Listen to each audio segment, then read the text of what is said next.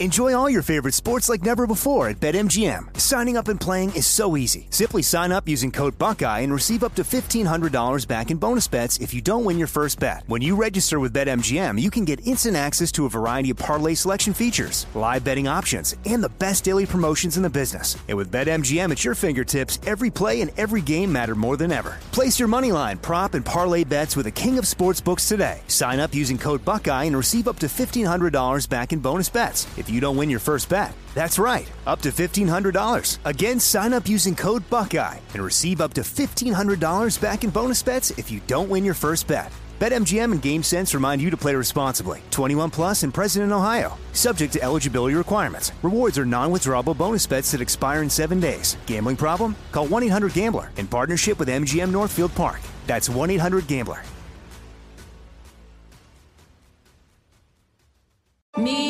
Focus Features presents Back to Black. I want people to hear my voice and just forget their troubles. Experience the music and her story. Know this, I ain't no Spice Girl. Like never before. That's my daughter. That's my Amy. On the big screen. I want to be remembered for just being me. Amy Winehouse, Back to Black. Directed by Sam Taylor Johnson. Rated R. Under 17, not a minute without parent. Only in theaters May 17th. Trinity School of Natural Health can help you be part of the fast-growing health and wellness industry. With an education that empowers communities, Trinity grads can change lives by applying natural health principles and techniques in holistic practices or stores selling nourishing health products.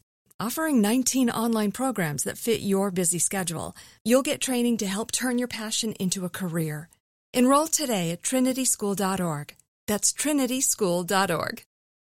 Hey everybody, Robert Evans here, and I wanted to let you know this is a compilation episode. So every episode of the week that just happened is here in one convenient and with somewhat less ads package for you to listen to in a long stretch if you want.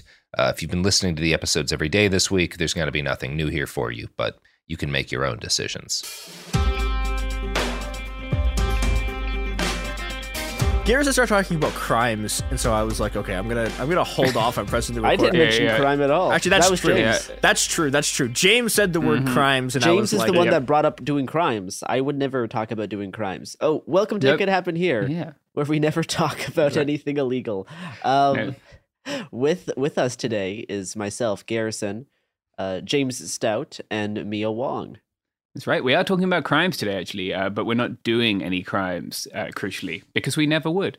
Yeah, like for example, well, actually, I don't know if it's technically illegal to talk about jury nullification on air. I don't think they can stop you from saying the words. I think they can. I think you don't have the right to do it, but you have the ability, I think is the way a lawyer explained it to me. But they also said, I'm not your lawyer before that, so take that with a grain of salt. Yeah.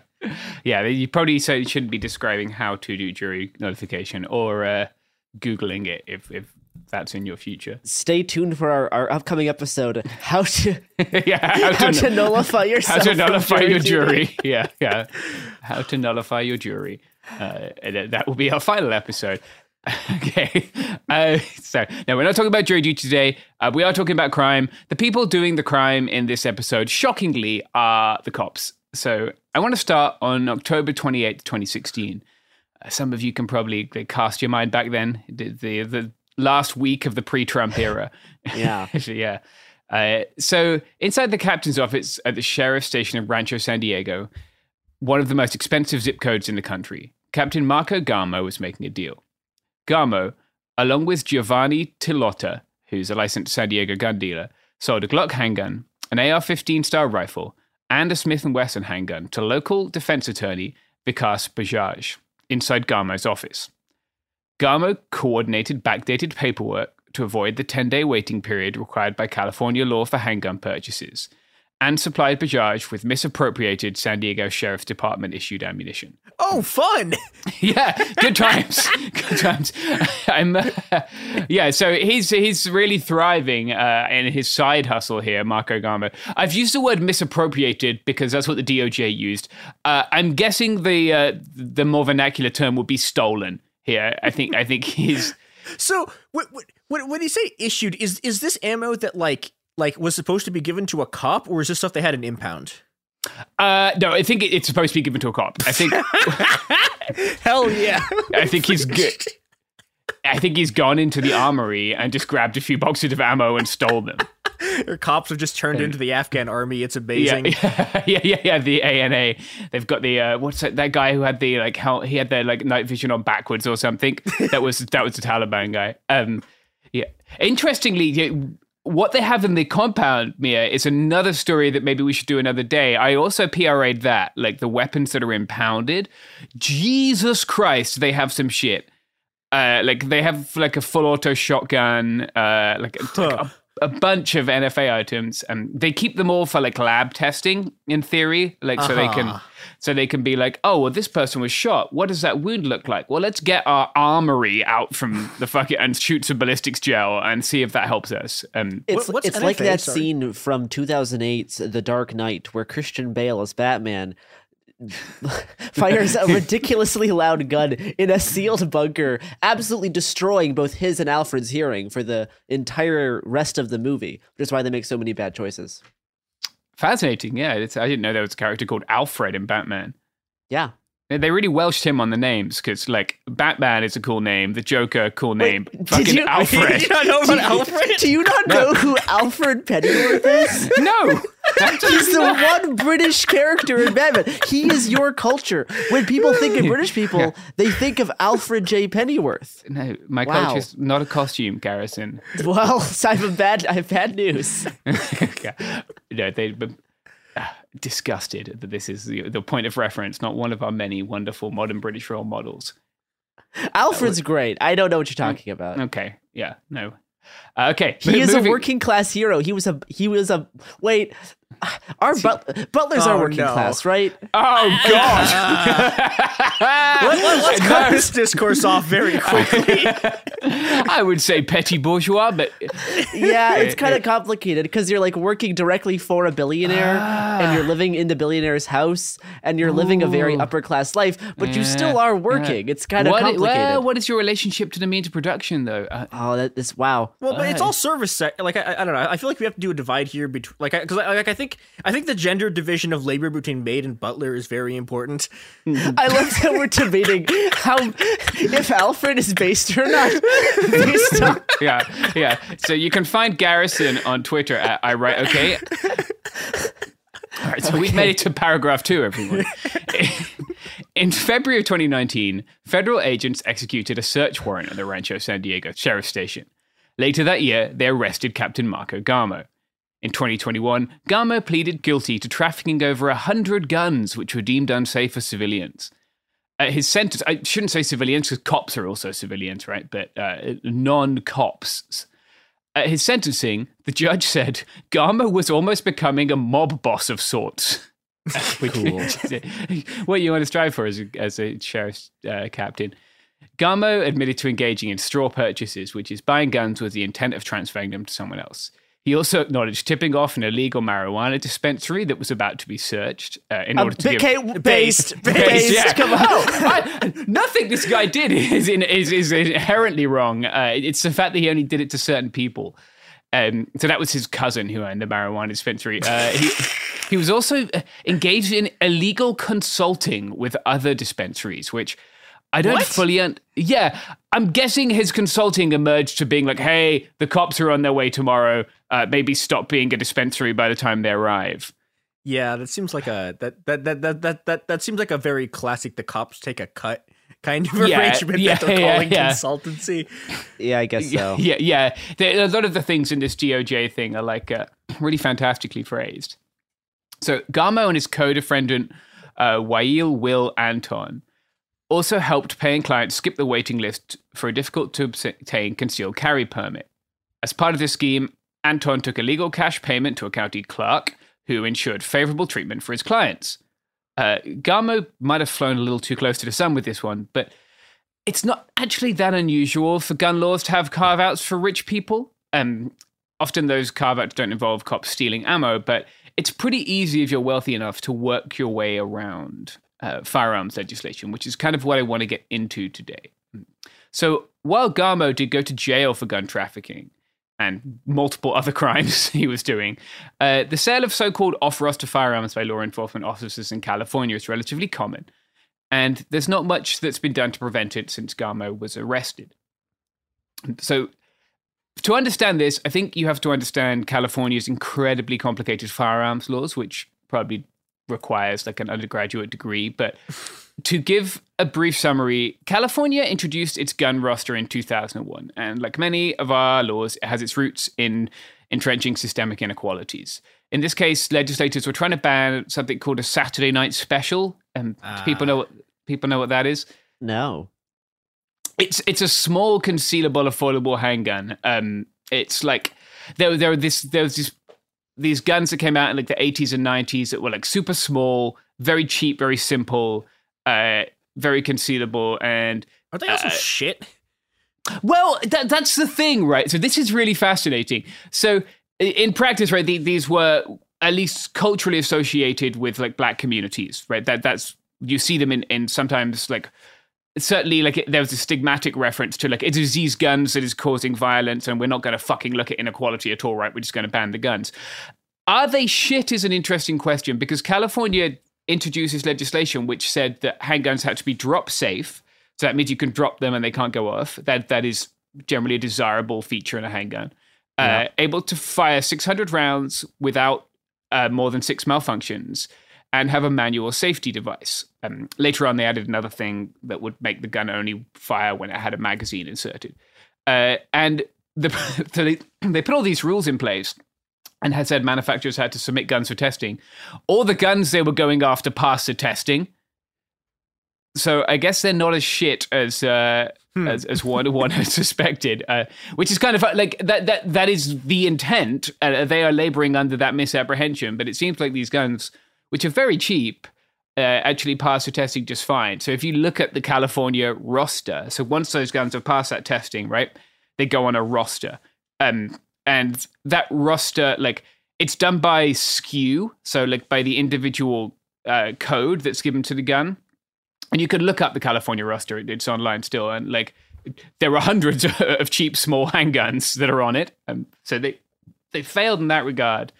But they created this kind of bizarre system where most manufacturers had to make a California-compliant model if they wanted to sell in California, right? Because it had to have this magazine disconnect, which means that the gun won't fire without the magazine in it, which is not a usual thing for semi-automatic handguns to have. Like, if you are outside of California and you have like a normal, like a Glock, for instance, it doesn't have that, but you would need one that did in California.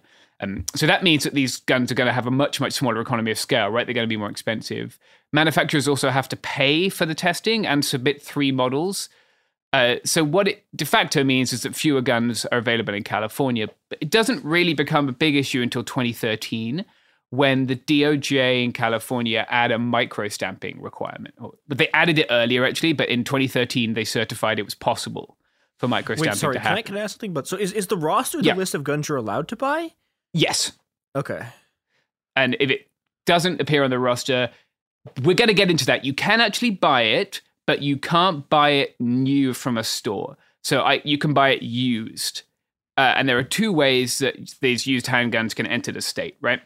One of them is if you move to the state. So let's say Garrison moves to LA, right? And they bring with them horrifying. Yeah, just to enjoy. Just like a Vulcan minigun. Yeah. They bring with them an M1 Abrams tank. Yeah, it's our balloon shooting gun. yeah. Everyone on the West Coast has to have one now. So it's actually different for rifles, sadly, but they bring with them pistols, and those pistols are not on the California roster. They can keep them and they can sell them, right, to a California resident. The other way that these guns can enter and be sold is cops are exempt from the roster, right? So, yeah. Oh, boy. Yeah. And when I say cops, I am speaking in the broadest possible terms, because a variety of peace officers are exempt, to include employees of the California State Horse Racing Board. So I was thinking park rangers can do this, right? I think it depends what you are within the park ranger, and it seems to be there is actually a list that's in the legislation, but it seems to be largely like at the discretion of the gun shop. Like in practice, they could get in trouble, but like I've heard of like firefighters and EMTs being able to purchase off-roster guns, which is fucking not in the legislation. Like, it is also kind of funny, but like, in theory, it would depend on like what unit you were in, or they could contact your like park ranger office and be like, hey, this girl is trying to buy a gun. Like, does she use this at work? Because the idea is that they would have the most up-to-date weapons to carry at work, right? Or that they could buy themselves, even though they get issued guns. So like if you need a gun as a cop, you get issued a gun, right? So what it means in practice is that there's a thriving market in off-roster firearms, but there's also a massive price premium, right? They often sell for 2 or 3 times their MSRP, even though they're used. And I did a little digging into this, and I looked at one particular item, which was a P365, a SIG P365, which is a fairly like a popular pistol, right? But after 2013, California didn't allow any new guns to be added to the roster unless they microstamp their bullets.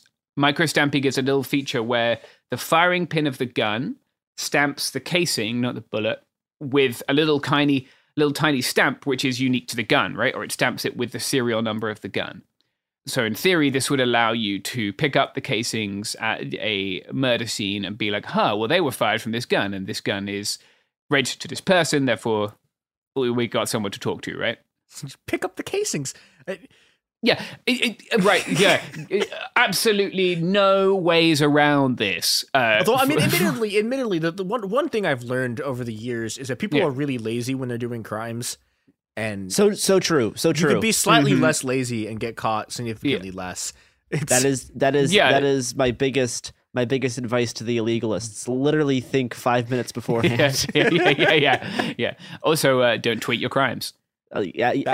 Evergreen statement. Yeah. It's one of our mottos here.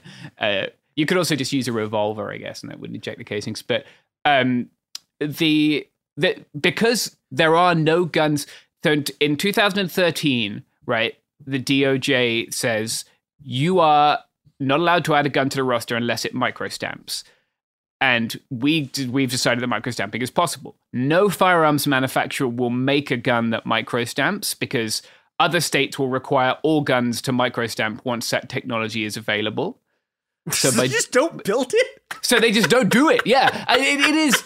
It is very funny. It's like car companies just being like, fucking, you know what? If we put airbags in that bad boy, they're going to make us put airbags in all the cars. You know, this is a thing that I've run into a lot. I think is really interesting, which is like, okay, the specific combination of regulatory state and corporations being required to do a thing gives you a bunch of really, really weird like outcomes that are like not what you would expect when you're writing the legislation, which makes them ineffective. Like, I mean, like the most famous one is like the Clean Air Act actually worsened air quality for a huge amount of time because they put in this exception for like existing coal facilities under the assumption that people would just like, you know, build new coal facilities and thus be like, and thus like have better like clean air technology. And no one ever did. They just left these old coal facilities running. Or the other one, like everyone always talks about those fucking why the giant SUVs keep getting bigger. And the reason for that is actually, I mean, it kind of is sort of fascist psychosis, but like, The actual reason for that is Obama era pollution controls on cars, right? Had these fuel emission standards, but the larger your car is, like the worse the fuel emission standards are. So they keep in order to get around the fuel emission things, they just keep making bigger cars. Make it bigger, amazing. Yeah, and this shit just like I don't know. This is I think a pretty good argument against a sort of regulatory state being able to contain like capitalism doing horrifying shit. Is like every single time someone tries to make an air pollution thing, it just makes it worse. Yeah, they just create perverse incentives to do something which is like just stupid and polluting as opposed to or they just don't comply. Like with the microstamping thing, you're just like, no, like fuck this, like you simply will not. Yeah, the specific interaction of like people who elevate them, who make it to the California legislature on one hand, and gun companies on the other hand, just leads to this complete intransigence where like anytime a law is written, it is like someone has found an end run or a loophole before it comes into practice. Do you know what won't legally smuggle guns into California and sell them for 2 to 3 times the retail price, Mir. Is it all the firms that are doing child trafficking? And that's right, the Washington State Highway Patrol. We're back, and we're talking about cops selling guns for a lot of money in Southern California. So, Marco Gama wasn't the only cop who chose a life of crime, as it turns out. Who could have guessed? Yeah, because every other one did. Yeah. Shockingly enough, this practice is pretty common. So a Gardena police officer in 2021 was also convicted of making 41 illegal off-roster sales in a year. And at least 6 LA officers have been found to be engaged in illegal firearms transfers, according to a 2021 LA Times investigation. So that's 8 in a single year, if you're keeping track. And it's pretty common to see people like posting about this, if you go on to there's a California Guns Forum where people will be where they sell guns, right? Where you don't actually sell the guns on the internet because that's illegal, but people will post it and then say, meet me at this gun dealer and we'll do the background check. And you'll see people being like, I'm LEO. I have a friend who's LEO and happened to be selling this gun new in package. I bought it to carry it on patrol, but I decided I didn't like it.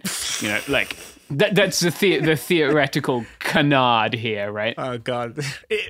Okay, the thing this reminds me of specifically is a very, very weird use case of people in Magic the Gathering tournaments where you're not legally allowed to both draw and split the prize money, so you have to say this incredibly complicated series of sentences where you're like, I want to draw, and then new conversation, can we split the prize money? It's like I have to say this exact series of words in order to make it clear that I'm not doing exactly what I'm doing and breaking the law. Yeah, this is how the law works, right? It always ends up being some kind of totemistic magic incantation that you can say, and then the thing that they're trying to fucking stop obviously no longer applies to you, and you can do what you want.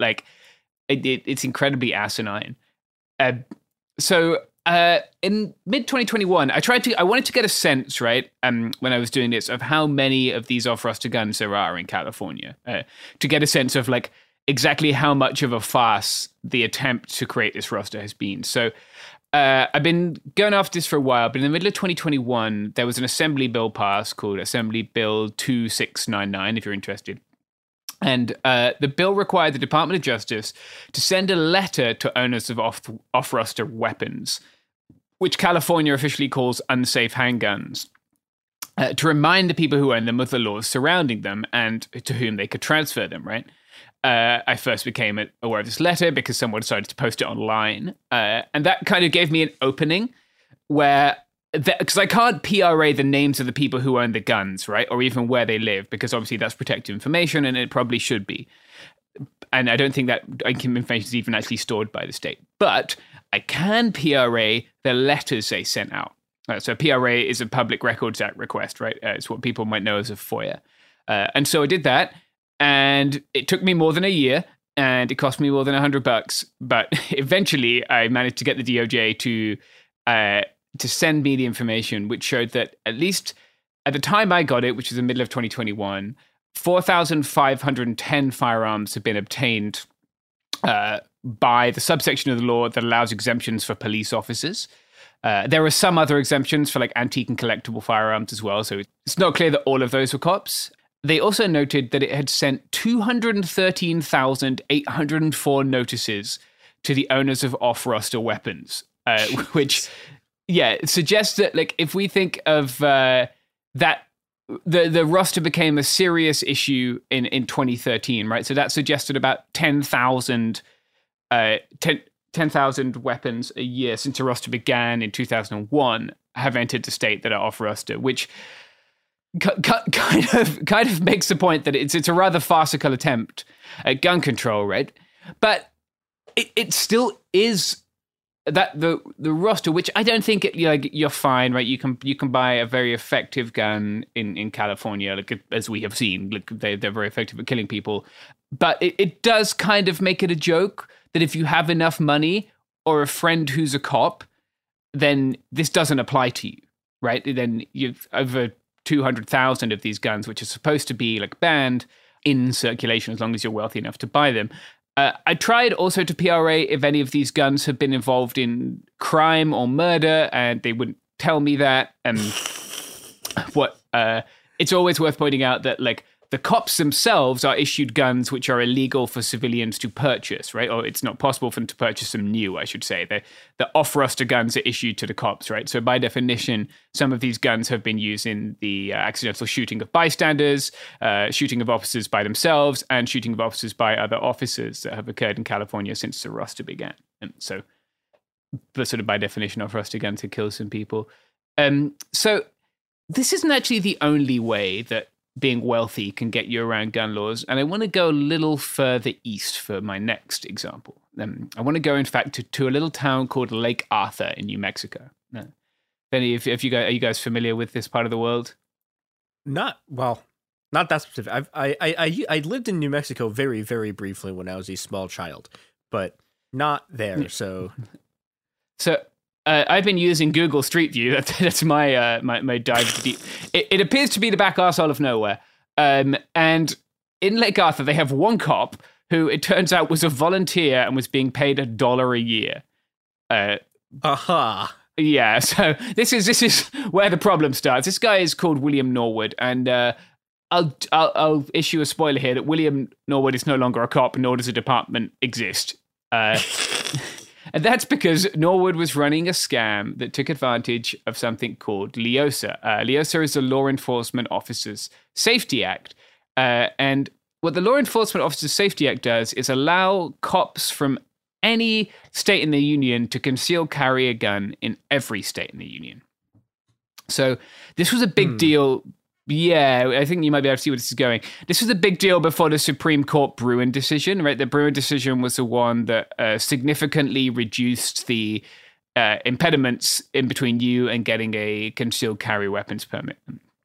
It didn't totally remove them, and it didn't make it any less expensive, and California seems to be going about trying to make it even more expensive, which is bullshit. Like, everyone should have the same rights, regardless of how wealthy they are. But if you were covered by LEOSA, right, if you're a law enforcement officer, you could conceal carry anywhere. So this is very desirable for some people. One of those people is Robert Mercer. Do you guys remember Robert Mercer?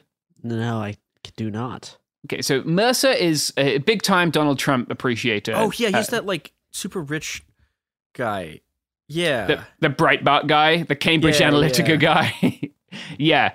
Okay. Yeah, so this guy is rolling in it. And he actually hosted like a like success party soon after the 2016 election. This guy is definitely pivotal to the whole Trump scene, right? Like his bankrolling of Breitbart, of Cambridge Analytica.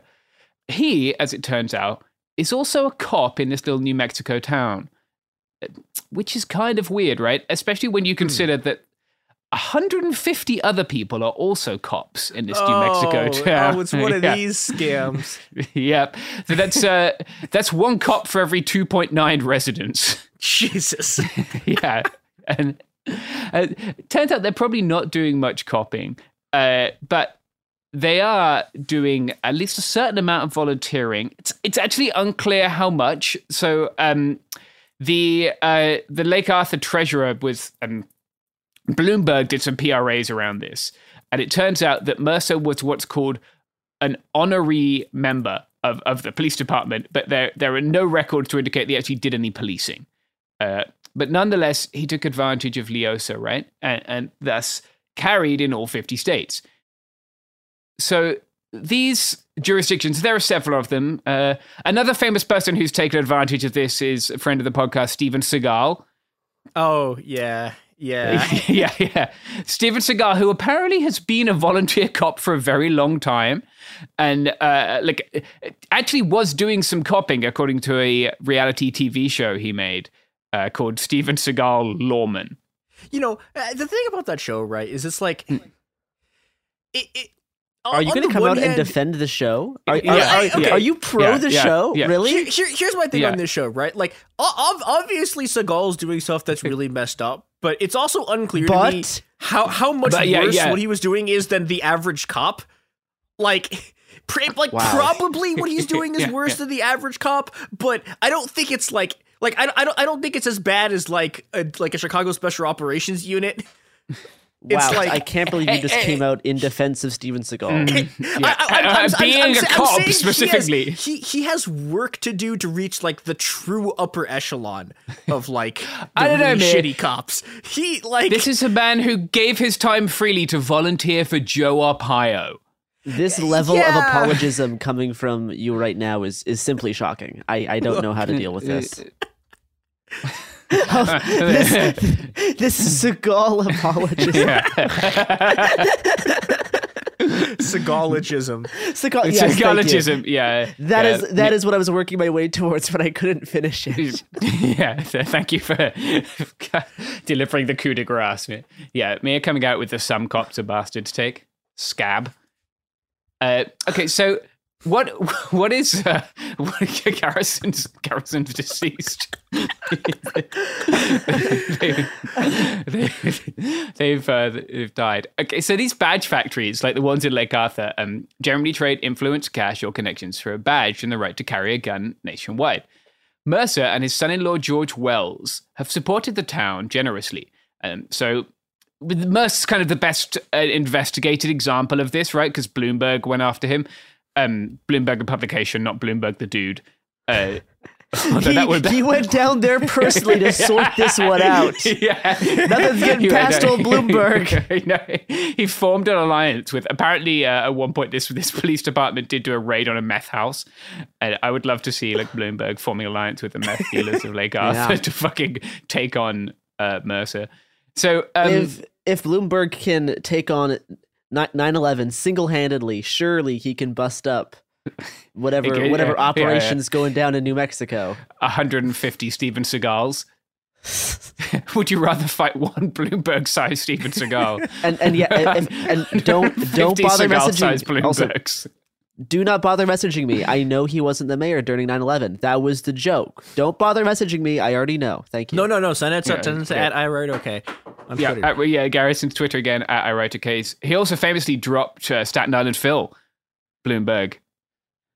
You guys don't know about Staten Island Phil? I have not at all. No, okay, that's it. Staten Island Phil is a groundhog. This will be in a Bastards episode as well. So it's a second mention of Staten Island Phil for some people. Staten Island Phil is a groundhog, similar to Puxatawny Phil. But he lives in Staten Island, and unfortunately, Phil. Well, would we say that? Yes. That's a second pretty disgusting take from Mia, anti Staten Island. This is my Mia gets canceled episode. Yeah, going back in time and getting rid of the Yankees, things of this nature. Yeah. Unfortunately, Bill de Blasio dropped the groundhog on its head and it died. What? And, Bill de Blasio blames the groundhog for its reduced popularity. Everyone who's been the mayor of New York is such a weird piece of type shit. of unhinged. Yeah, it's true. Like, fucking, the current mayor just went on, like, TV today and talked about how he has this magic sponge so that he can ring... Yes, so that he can absorb despair and wring the despair out. What the fuck?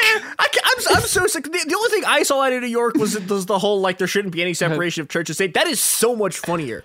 He's doing a sham wow for sadness in New York. It's wild. Oh, what a place. What a town.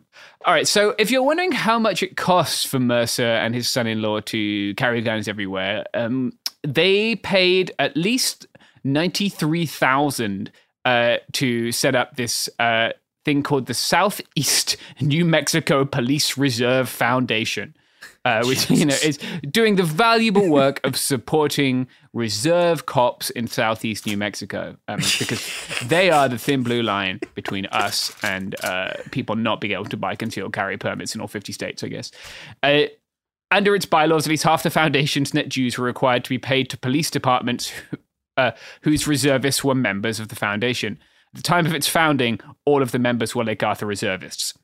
So just a good public benefit, probably just money going around in circles. He also paid for Lake Arthur officers to get SWAT training in Vegas. Again, there is only one full-time cop and he's a volunteer. So some of the lads went to Vegas, I guess, and this was a donation that was probably tax deductible.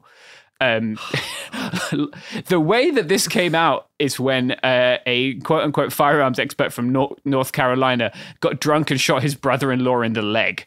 And people were great. like, why were you carrying, bro? Like, you're a cop? And from there, things began to unwind. A lot of the other clients for this place are people like bodyguards. They were clients, cops, volunteer officers, I should say.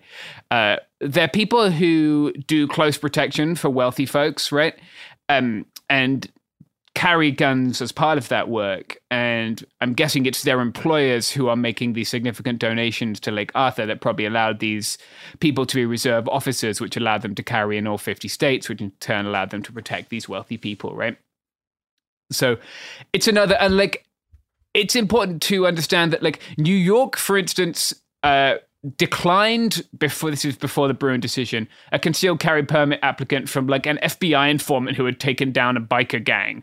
They were like, no, you don't need to carry a gun. Like it was almost impossible for people, even if they were like helping the cops, to get concealed carry permits in some parts of the United States. And like, California was very hard, lots of places before Bruen.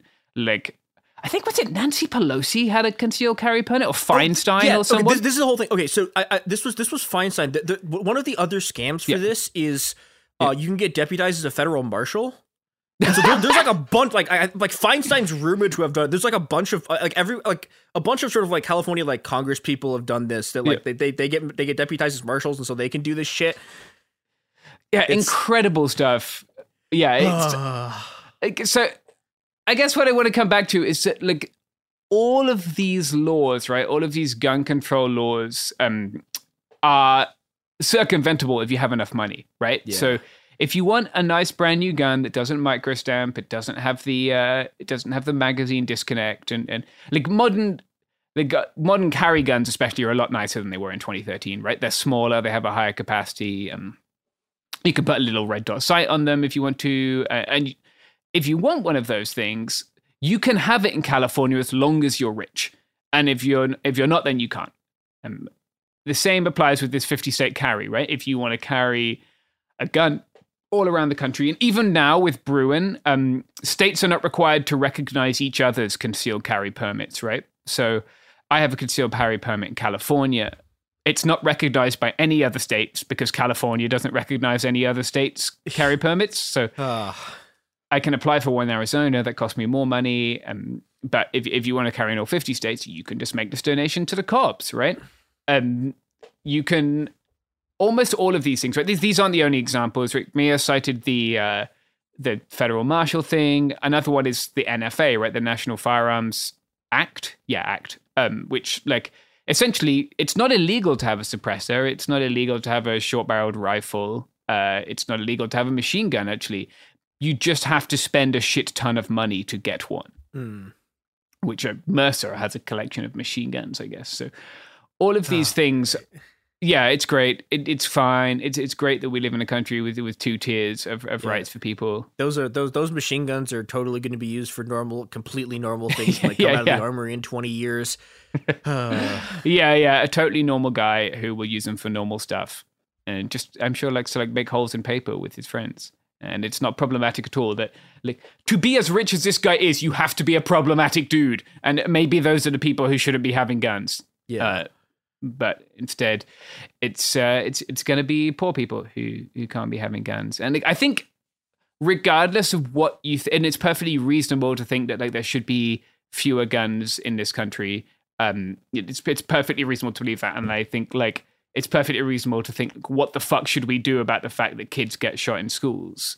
That's not an unreasonable stance at all. But if the way around it is saying, well, only rich people get to shoot people, then that's not really a solution. Like it's just kind of the appearance of one. And I don't think any of us, certainly if we are on the left, should really support that. And that's where we are in California, which is great. Yay. So that's about all we've got on this. If people are interested in seeing more about either the Mercer case or the public records I have, we'll put them all up on our sources page. You can find our sources page on the It Could Happen Here website, and we put all our sources up there for all our episodes. So yeah, go check that out. Anything else to finish off with, guys? The cops having guns, bad. Cops being cops, bad. Cops, bad? Yeah. Oh, what about Steven Seagal then, Mir? This is a dramatic change of form from your earlier stance. Look, I only ever argued that he was slightly more violent than a normal cop. That was the extent of my argument. He is only slightly more violent than a regular cop. She is flip-flopping on the some cops about its issue. Again, You can send me your opinions on the police. She's on Twitter at IWriteOK.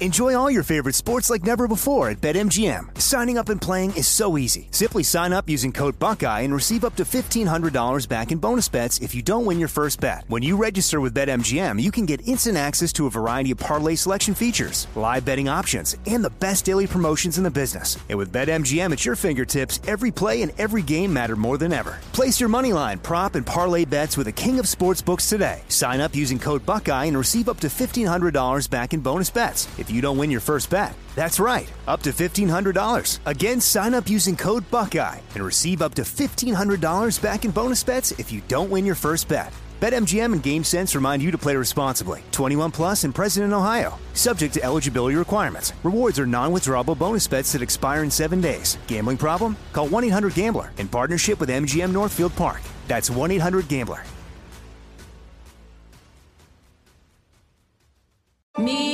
Focus Features presents Back to Black. I want people to hear my voice and just forget their troubles. Experience the music and her story. Know this, I ain't no Spice Girl. Like never before. That's my daughter. That's my Amy. On the big screen. I want to be remembered for just being me. Amy Winehouse, Back to Black, directed by Sam Taylor Johnson. Rated R, under 17, not admitted without parent. Only in theaters May 17th. Trinity School of Natural Health can help you be part of the fast-growing health and wellness industry. With an education that empowers communities, Trinity grads can change lives by applying natural health principles and techniques in holistic practices or stores selling nourishing health products. Offering 19 online programs that fit your busy schedule, you'll get training to help turn your passion into a career. Enroll today at trinityschool.org. That's trinityschool.org.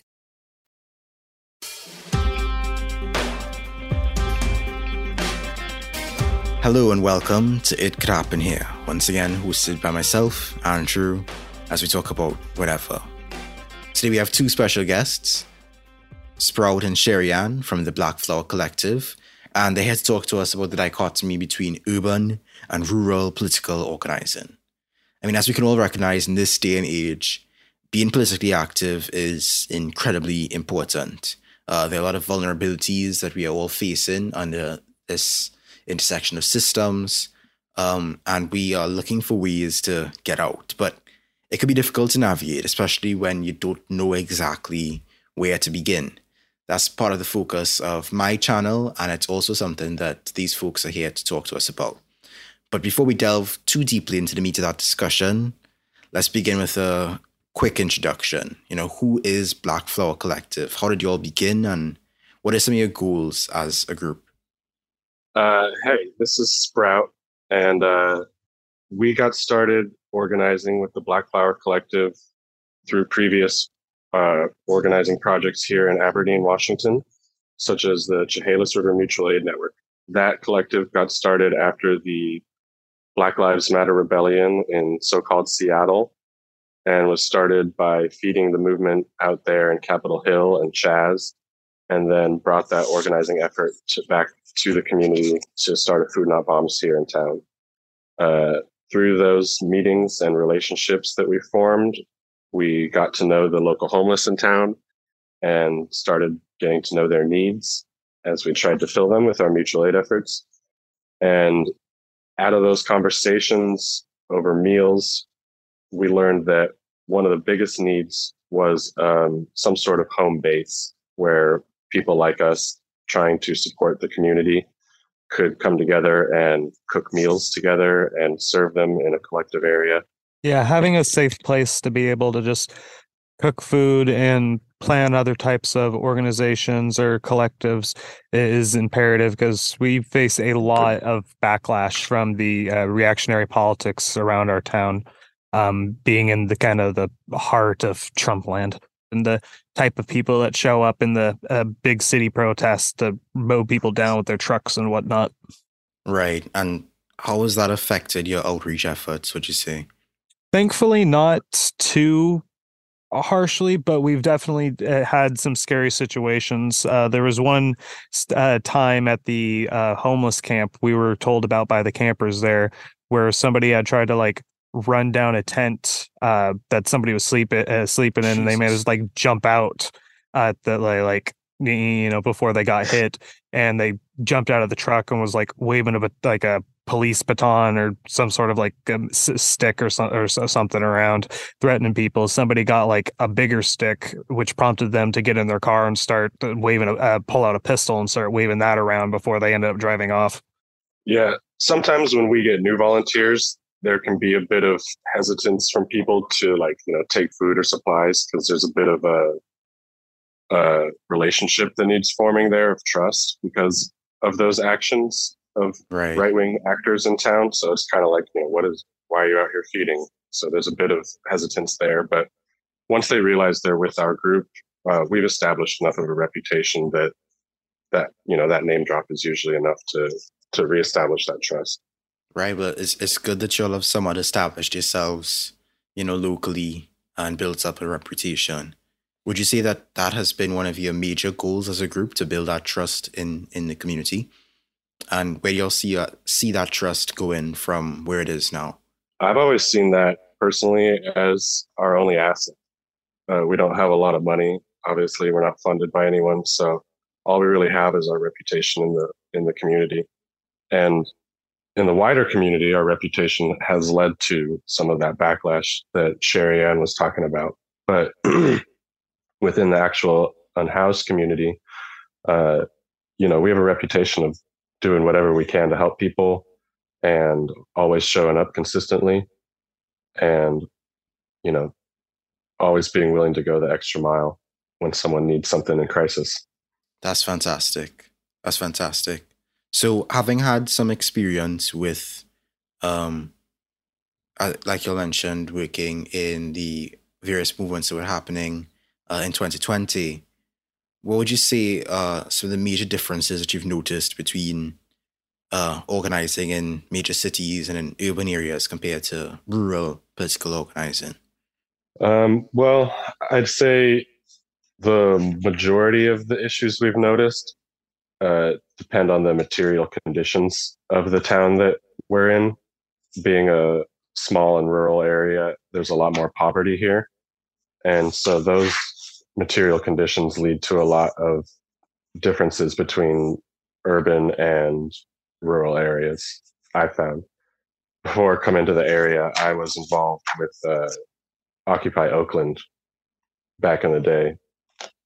So I had a bit more of a run-in with the larger city's way of doing things.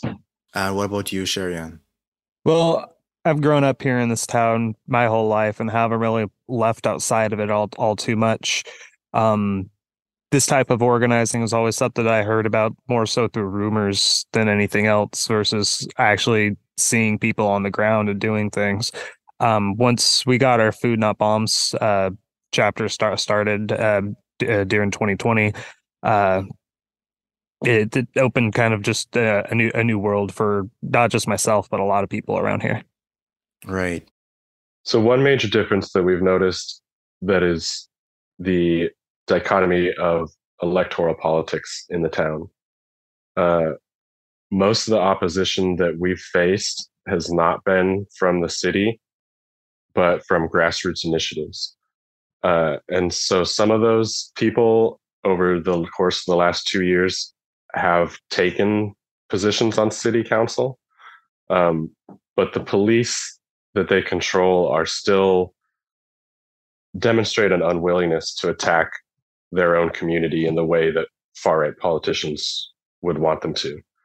Yeah, so take like the police that show up and like big city protests and whatnot. They'll bring in all police stations from all surrounding areas, people who aren't familiar with the community, who, you know, it's just a job to them, which helps sever their connection to that area. While here, it's the same people dealing with the same people every day, and in the minds of police, it does create like a sense of community in their mind that makes them a little more reluctant to use the type of violent force that we see in the bigger cities. And it's not to say that force isn't present and doesn't happen here, but it definitely doesn't happen on the frequency. If I could run back a second. By the way, this is Mia. I'm also on this episode. Yeah, if I could walk back a second, ask about something. When you say that most of the resistance to what you've been doing is from grassroots movements, is that like are you talking about like sort of grassroots like right wing political movements, or are you talking about sort of NGOs opposing you, or? No, like we have a local grassroots right wing initiative in town that's been the main brunt of our little group's opposition. And they have, like I said, they have run and won a few city council seats since then, but it started as a grassroots, clean up the trash sort of campaign. Yeah. Yeah, you could still find their page on Facebook. It's Save Our Aberdeen. Oh, God. Save Our Aberdeen, please. Soap. And they got like little soap bubbles and whatnot, and they're here to clean up the city streets. And oh boy, I don't think they're talking about the trash. Not trash as we would define it. Yeah, so sort of right. So this is a place where sort of like right wing, like anti-homeless stuff has been their sort of main way to build organization. Yeah, it's a huge. I mean, I don't really even know, Sherry Ann, like what other talking points do they have other than the homeless? Everything centers around the homeless. Even stuff that has to do with like businesses in town and local economics. That gets blamed on the homeless. Everything gets blamed on the homeless. So it really all goes back to that. Yeah, they are the scapegoat for every problem that the city council faces. Or not just the city council, but businesses. You run a shitty business, it's the homeless's fault I don't have customers. It has nothing to do with the fact that I haven't sold anything in years, and this is just a hobby shop for me because I got a fat inheritance. But yeah, I'm talking about you, all that glitters.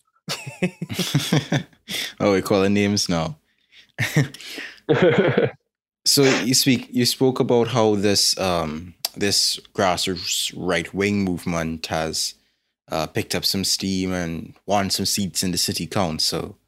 But one thing I recognize about grassroots movements is that they tend to have to sort of balance their goals with the trust they need to build with the broader public, with the perception that the public has of them and how they're trying to shape that perception. So how would you say that the public of Aberdeen views the right-wing initiatives, the SOAP movement, as you're referencing, and how do you think that they have tended to view Black Flower Collective? Well, I think a lot of people feel scared to voice their opinions if they're on the left in town, but we do get a lot of support for the mutual aid that we do. The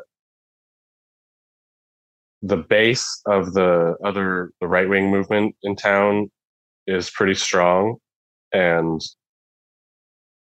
I don't see them drawing in a whole lot of new people because of their extreme nature and their tendency towards conspiracies, but they do have quite a substantial base that whatever they say, they're gonna agree with and they're gonna go along with.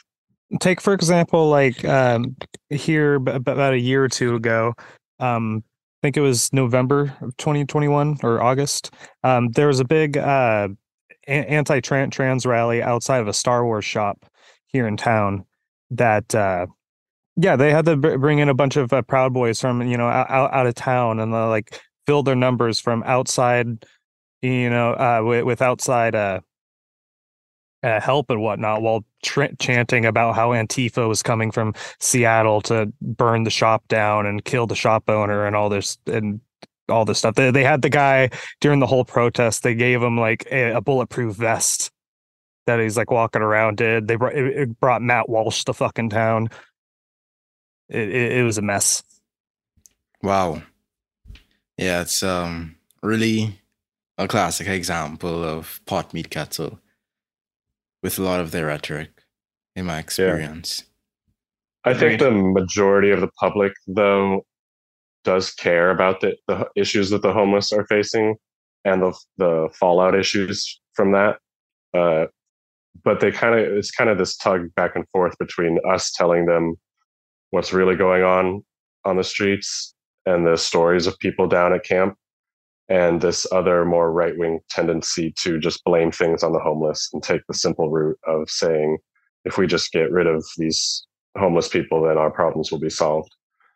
And local efforts to gentrify the area with the influx of Terry Emmert, a right-wing capitalist who's bought up like 60 properties in town recently, and as well as just the local media landscape in town has a right-wing tinge to it. I mean, where we're at, everything has a right-wing tinge to it.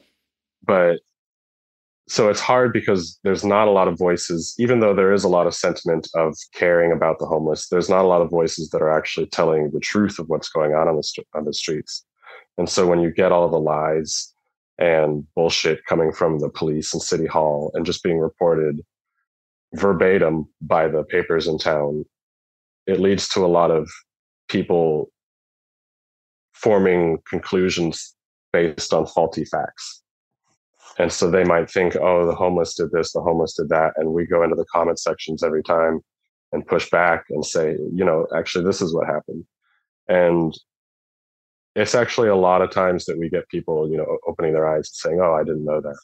It's not always just the standard dig your heels in sort of thing that you see on social media, because it is a sort of smaller town. Right. Everyone kind of knows everybody. Yeah, there's a bit more accountability in that sense. If you're going to spout off online, it's likely that you kind of have to face the person in the grocery line afterwards and stuff. Not only that, but it makes, like, for organizing in general, anonymity a lot different of a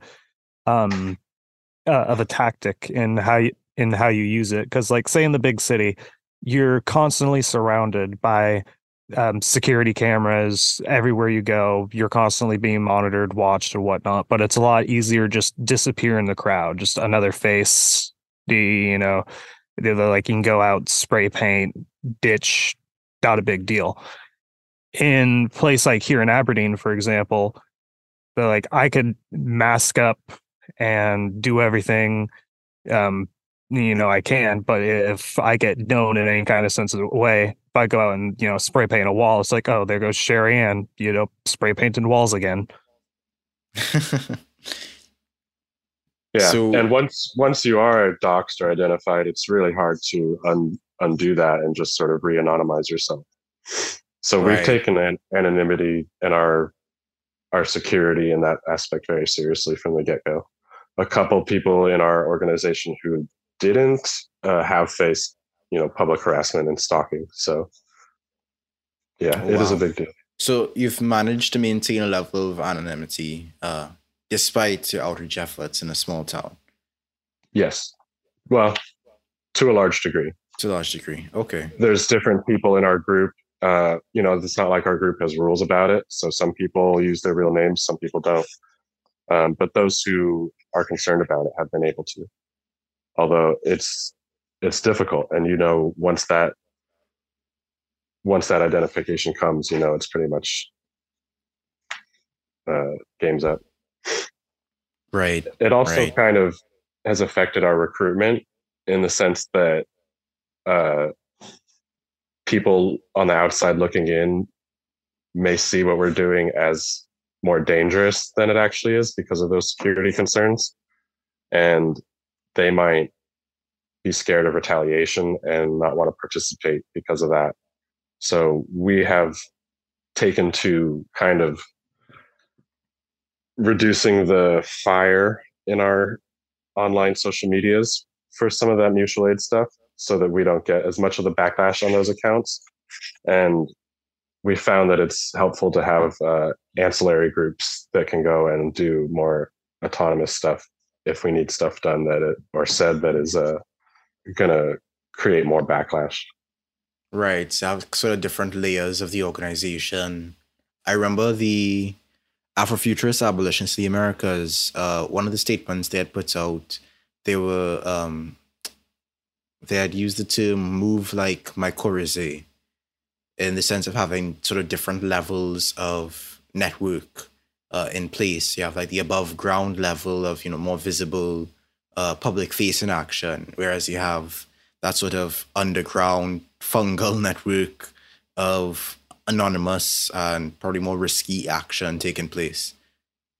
Yeah, because we have to sort of maintain a certain level of goodwill in town for certain sides of our organizing. Like the police, for example, they're always down at camp. And so having a amicable relationship with them is advantageous in certain scenarios. So yeah, splitting apart roles, I would say, one role being the public facing side of things and one role being the more private autonomous group. And how would you say, you're talking about your semi-amicable relationship with the police, how has that been sort of set up, what's the basis of that? Well, as we were mentioning, the structure of policing is a little bit different, since the police in an area small like this is going to hire locally, as opposed to in large metropolis areas. You generally see police departments in big cities hiring from the suburbs surrounding the area, right, which leads to sort of like a foreign occupation feel. That's definitely the feeling that I got when I was doing stuff in Oakland, was that the Oakland Police Department was not made up of anyone who lived in Oakland. They were coming from the surrounding suburbs that were much more affluent and removed from the problems of Oakland, and they were just there to occupy by force.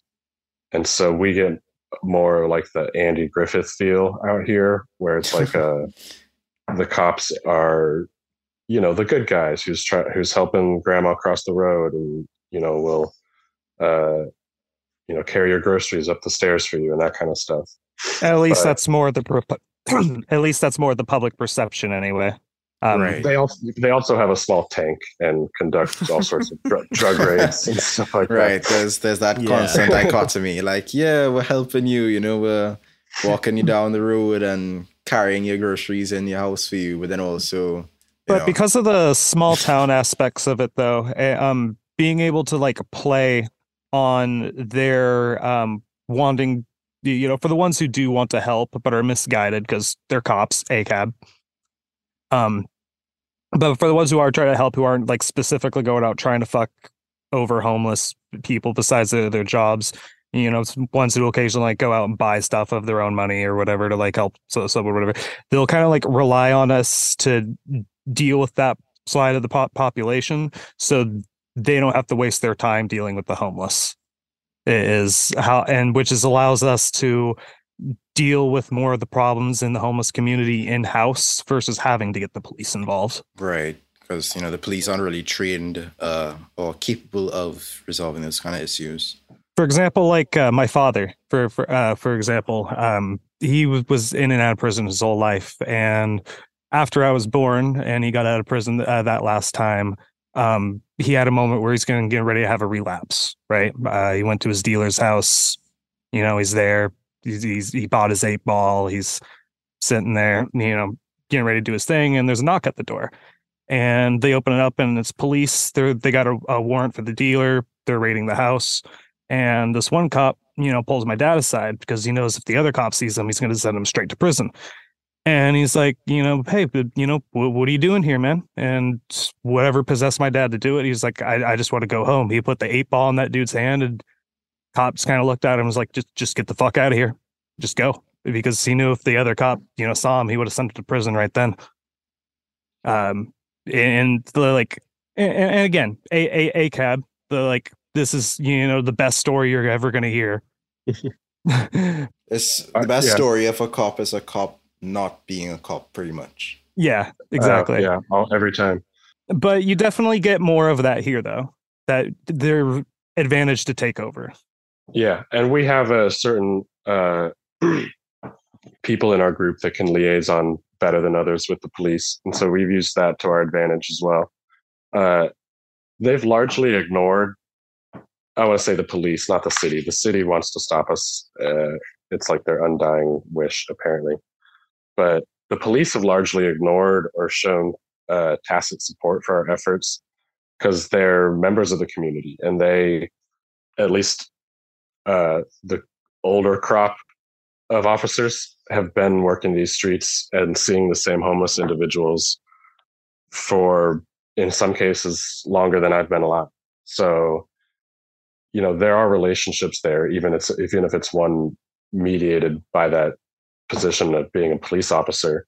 When you see someone struggling for that long, it's hard not to be empathetic as a human. And so we've been seeing a bit of a shift now that all those officers are starting to retire, and we're getting a new crop of younger, more gung-ho police, because who would sign up to be a police officer in 2023, other than people who have something going on with them. So we're seeing very distinct politics for sure. Yeah. Yeah. But for a while there, it was this, that sort of old crop of police officers who had built relationships in the community and had that public image of being the helpful peace officer, as it were, which makes it hard to push back when you're a group that's trying to advance, abolitionist thinking and anti-cop sentiments. When they are beating people with batons, it's easy for your community to look at that and be like, okay, these guys are clearly the enemy. But when they're just, helping grandma across the street, it's a lot harder to make those arguments. So that's been one aspect that has made things difficult for us. And another dichotomy in the list of these in the mirror differences between the conditions around organizing in a small town rural area versus big urban cities such as, say, Seattle. Yeah, but despite all of their helpful nature, they are enforcing local ordinances that criminalize the unhoused, despite the ruling out of the Ninth Circuit Court of Martin v. Boise that says it's unconstitutional to do so. So even with no alternative shelter available this year, we have 0 cold weather shelters in Aberdeen. They're still out there sweeping people and telling them, hey, you got to move along, when the maps handed out by the city say specifically you can sleep here and you can camp here as long as you leave enough space for pedestrians to get by. You can set up on the sidewalks, and yet they move them along every day. Yeah. As you're talking about, the different dichotomies that you face between urban and rural political organizing, I would imagine that population is certainly an issue that you might have to face as, an organization trying to make a change in a small space. Have you found it challenging to build your base and, get connections and stuff going? Yeah, for certain. Like, as we said, there's already the issues with of us having a more reactionary based politics in a lot of our population, and that's scaring what allies that we do have here. So it's definitely resulted in us having to do the best we can to network outside as much as possible. Yeah, there's not a really wide base of radicals to pull from, so we have to work with a bit wider ranging group of folks out here. Although it has always shocked me how many people are willing to get involved in radical organizing here in town. I think the smaller group size has led to a need for more connection and more listening in our decision-making processes, which has been nice. I think we've gotten really good at operating as a small, tight-knit group, which maybe organizers in larger areas where groups are larger have to deal with a little bit differently. There's also the difference in terms of where we socialize. In places like Aberdeen, there's nothing to do in terms of social gatherings. There's no center of socialization in town. The only thing that we did have was the mall, which has been closed for a couple of years now. So there's not a lot to do in terms of activities. And there's also just not a lot of space, like physical space in which to gather as a community. That's why we are currently serving our food not bomb meals under a bridge, because the city has removed all covered areas in one of the most rainy areas in the country. Yeah, like when I go to like Seattle, for example, I could walk into any business, any doorway, just about any street pole, and see flyer after flyer after flyer for this event, this concert, this group's doing this, these classes are taking place, etc. They straight up have a law against putting anything on the poles in town, versus let alone there actually being any events happening worth using the poles in the first place. Right. So I would imagine that part of your aims as a collective would be to find ways to bring the community together through those sorts of social events, informal and formal. For sure. And that's definitely a big part of our goal with the Black Flower Project, is to create a sort of social center, a place for the community to come for various reasons and, experience whatever they might discover. So it sounds like you'll have a good lay of the land in terms of what is happening in the town and what sort of movements you want to be making. In the next part of this episode, you can join myself and Mia and Sherry-Ann and Sprout as we discuss the actions that Black Flower Collective plans on taking in their community and what sort of material conditions they've continued to have to navigate in this space. Until then, I'm Andrew of the YouTube channel Andrism. You can follow me on Twitter at _SaintDrew and support on patreon.com/SaintDrew. And you could also check out Black Flower Collective and support their work. Yeah, you can find us at linktree/Blackflower LLC or blackflowercollective.noblogs.org.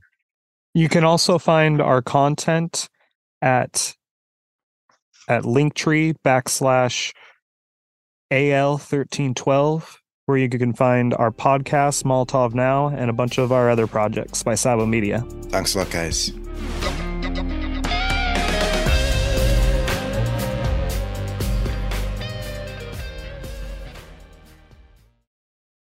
Enjoy all your favorite sports like never before at BetMGM. Signing up and playing is so easy. Simply sign up using code Buckeye and receive up to $1,500 back in bonus bets if you don't win your first bet. When you register with BetMGM, you can get instant access to a variety of parlay selection features, live betting options, and the best daily promotions in the business. And with BetMGM at your fingertips, every play and every game matter more than ever. Place your moneyline, prop, and parlay bets with the king of sportsbooks today. Sign up using code Buckeye and receive up to $1,500 back in bonus bets if you don't win your first bet. That's right, up to $1,500. Again, sign up using code Buckeye and receive up to $1,500 back in bonus bets if you don't win your first bet. BetMGM and GameSense remind you to play responsibly. 21 plus and present in Ohio. Subject to eligibility requirements. Rewards are non-withdrawable bonus bets that expire in 7 days. Gambling problem? Call 1-800-GAMBLER in partnership with MGM Northfield Park. That's 1-800-GAMBLER.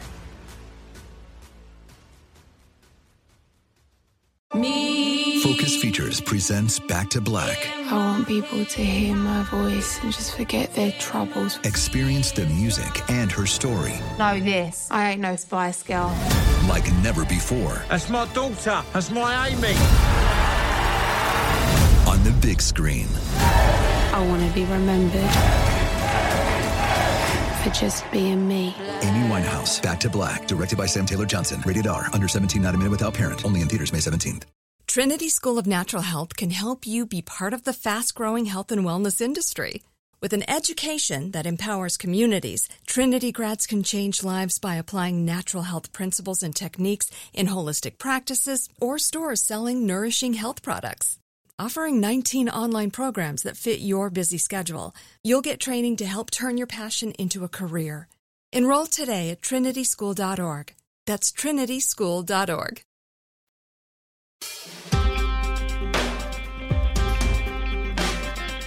Hello and welcome to It Could Happen Here. Joining me again for this second part of a two-parter are Sherry-Ann and Sprout from the Black Flower Collective in Aberdeen, Washington, as they've joined us to discuss the dichotomy between urban and rural political organizing. Last we spoke, they gave us some background on exactly how the Black Flower Collective began and what sort of motivating factors there have been in their development as an organization, as well as some of the dichotomies that they've experienced between urban and rural political organizing. Now we're going to take a moment to explore some of the other material conditions that they have faced in their city, or rather in their small town. Sherry-Ann? As we were talking about in the last episode, there's a huge difference between the modes of socialization in big cities and then versus small towns like our own.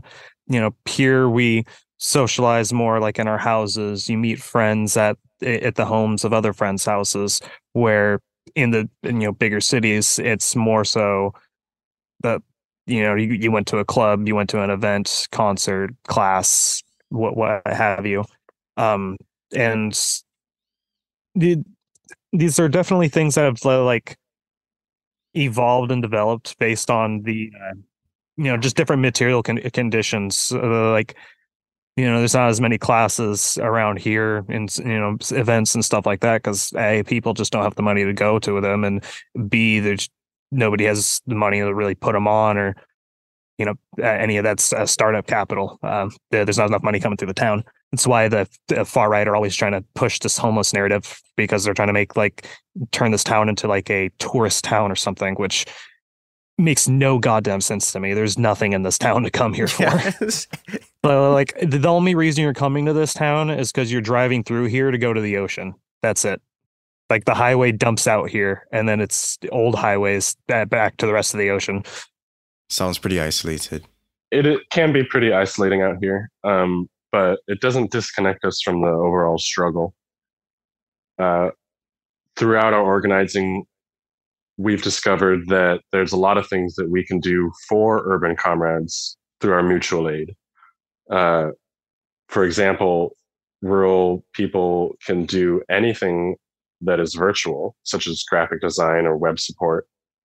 We can also offer up rural spaces for rest and recuperation for frontline activists in urban areas. While we may not be present in the heat of battle, we can make our isolation a strength, as often people abused directly by the system require peace and solitude to recover from such trauma. That makes sense. We can also use our local networks to identify enemies and report this to the wider radical community.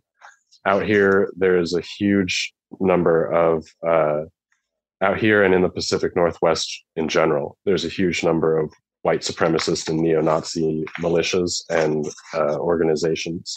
And so they generally organize in small towns like Aberdeen. You see a lot of that here. And so people living in those towns bear the responsibility, we think, of reporting on the activities of those groups to the wider community. Because a lot of times what you see is, it's kind of like the police coming in from the suburbs. The extremists often come in from the outlying rural areas, either in protest scenarios or, usually in protest scenarios. We saw a couple instances in which our local right-wing neo-Nazi group went out to Chaz and was filming videos out there and collecting information for their organizing back here. So we can also be doing the same throughout the interim and collecting information on those groups for our comrades in urban areas. Right. That sounds like some really viable and potent ways to build that sense of urban-rural solidarity. Yeah, because there's definitely a lot of people out here that need some notes taken on them. For example, during the height of the 2020 protests, there was a small solidarity protest that was essentially just 5 women that, holding a couple signs, and which resulted in a line of reactionaries and their assault rifles, the harassing and threatening this very small group of women of, it's saying how Antifa was coming to the town and they were going to burn the town down and all this stuff. You got people like in Walla Walla, for example, you have Henry Contreras, who utilizes what connections and whatnot that he has out there to like call other white supremacists around the nation and essentially be like, hey, move here, we'll get you a job, we'll get you a house, we'll get you all set up, just come here and organize with us. And we kind of have our own version of that here in Aberdeen with Cash McCullum, the leader of the Pacific Northwest Wolf Pack, our local neo-Nazi group. And people like that, I think, it's not just them. It's a whole group that or a whole social setting that follows them. And us being in rural communities are going to have the best opportunity to keep tabs on that kind of stuff and warn the wider community. Right. Yeah. That's absolutely vital. And, one of my questions that I'd prepared in coming to meet with you all, I was going to ask actually, how can we avoid this sort of idea that a lot of people have in their heads, all radicals have in their heads, the distant commune trap, this idea that, radicals, they move out to the country, they set up their happy little commune, it either falls apart, turns into a cult, or just like pulls away from the broader struggle. But it seems like in some ways, y'all have been able to utilize that distance as a sort of a strength. And you've spoken quite a bit about how rural communities, different ways they've been able to help urban communities in the broader struggle. But now I just want to turn the tables a bit and ask what sort of ways urban radicals can support the struggles within rural communities. Well, one way that we've seen a lot of solidarity from urban comrades has been in the topic of harm reduction. It's really hard to access services out here where we're at. There's really only one player in town, and they are highly bureaucratic, and the line to get any sort of social service from them is a mile long.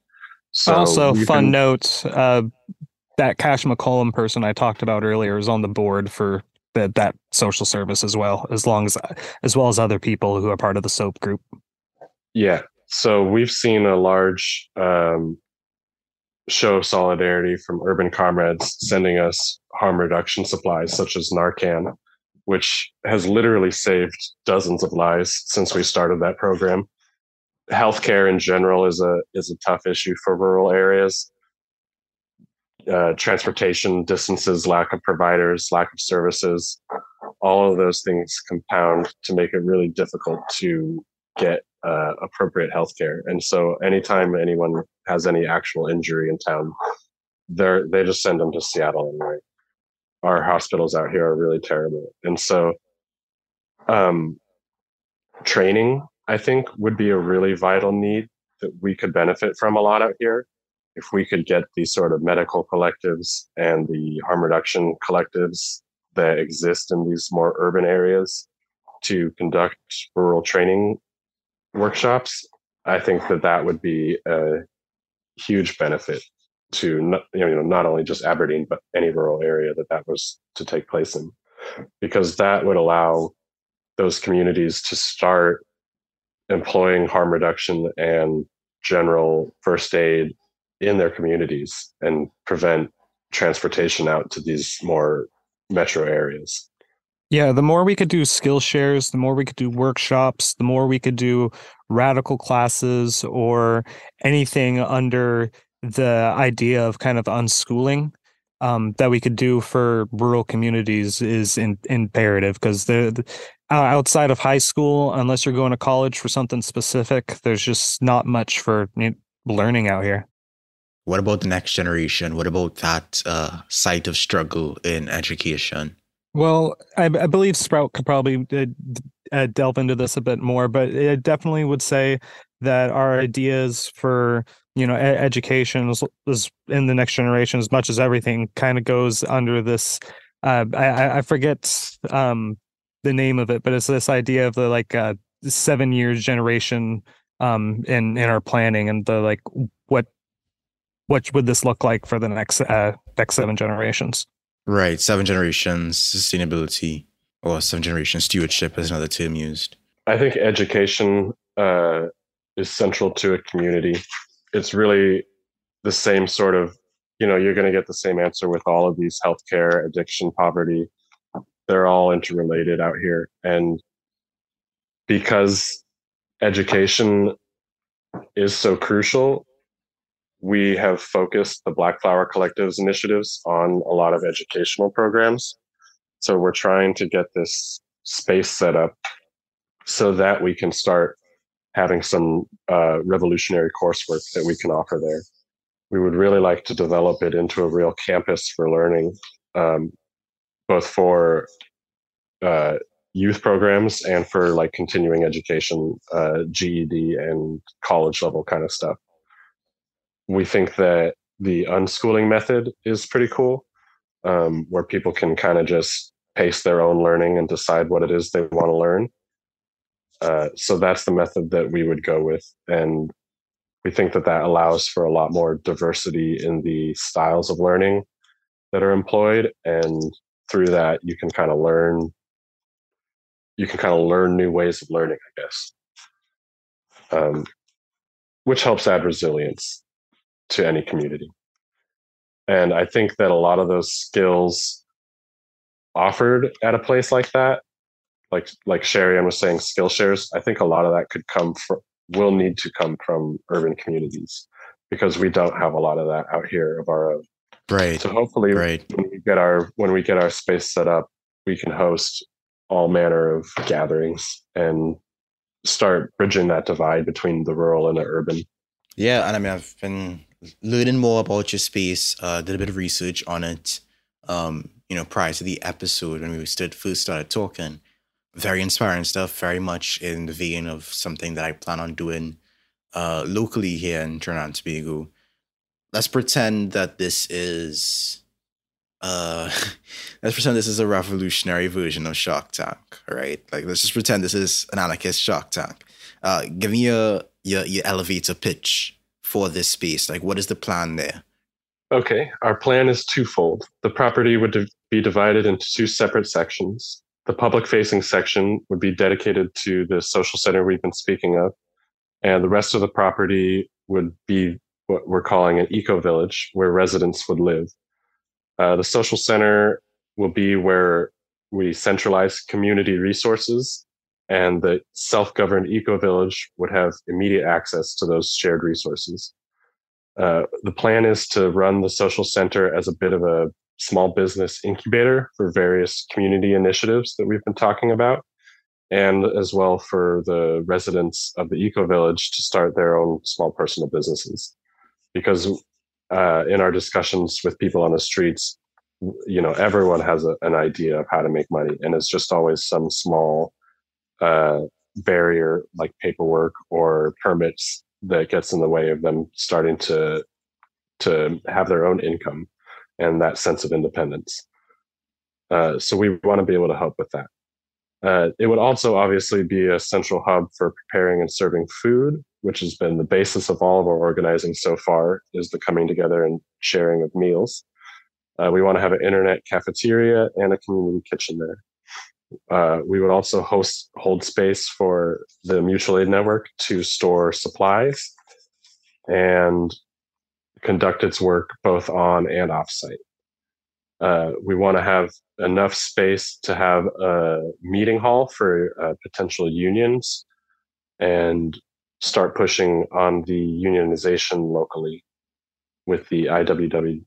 All of these spaces would be rentable to the public. So the union hall, for example, would be a great venue for an event that someone wanted to throw, or perhaps a wedding even.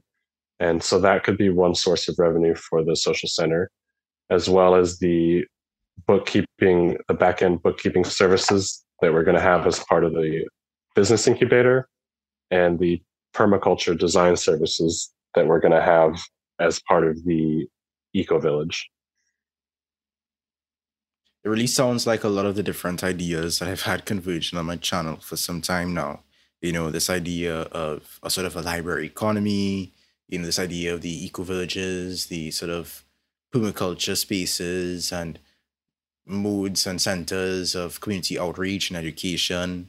I'd be lying if I didn't say that we're a huge fan of your channel, actually. Appreciate that. And I'm honestly, in turn, this project is something that really inspires me as well. And, yeah, I'd like to say that none of this is from us. We've taken so much inspiration from other projects to cobble together this plan that, yeah, it's been a real joy to just go through all of everyone else's different content and kind of see like, oh, this could fit with that and this could fit with that, and come up with a plan that we really think could start to solve some of these issues that we're seeing in town. Right. I think that's one of the few beauties of the internet these days, you know, the fact that it's still able to connect people and ideas from all over the place. Yeah, for sure.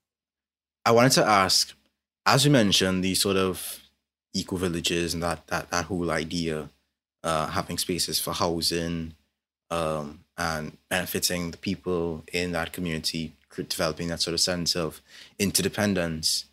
I wanted to, you can't really talk about urban and rural and urban without bringing up the fact that urbanization, seems to ever crawl into the rural space. Like there's always this sense of the encroachment of the city on the surrounding rural regions.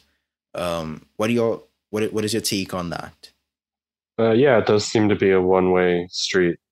I think the model that we're trying to push is one of degrowth, where you would see sort of a reversal of that trend of gentrification or urbanization.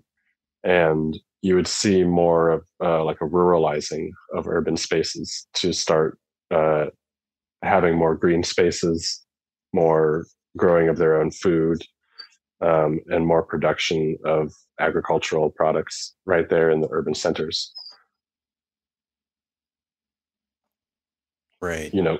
Which is kind of what we want to do with the Eco Village, is provide a bit of a model for how community organizing, of how a community could organize itself around ecological principles. Prefigurative politics in action. Exactly.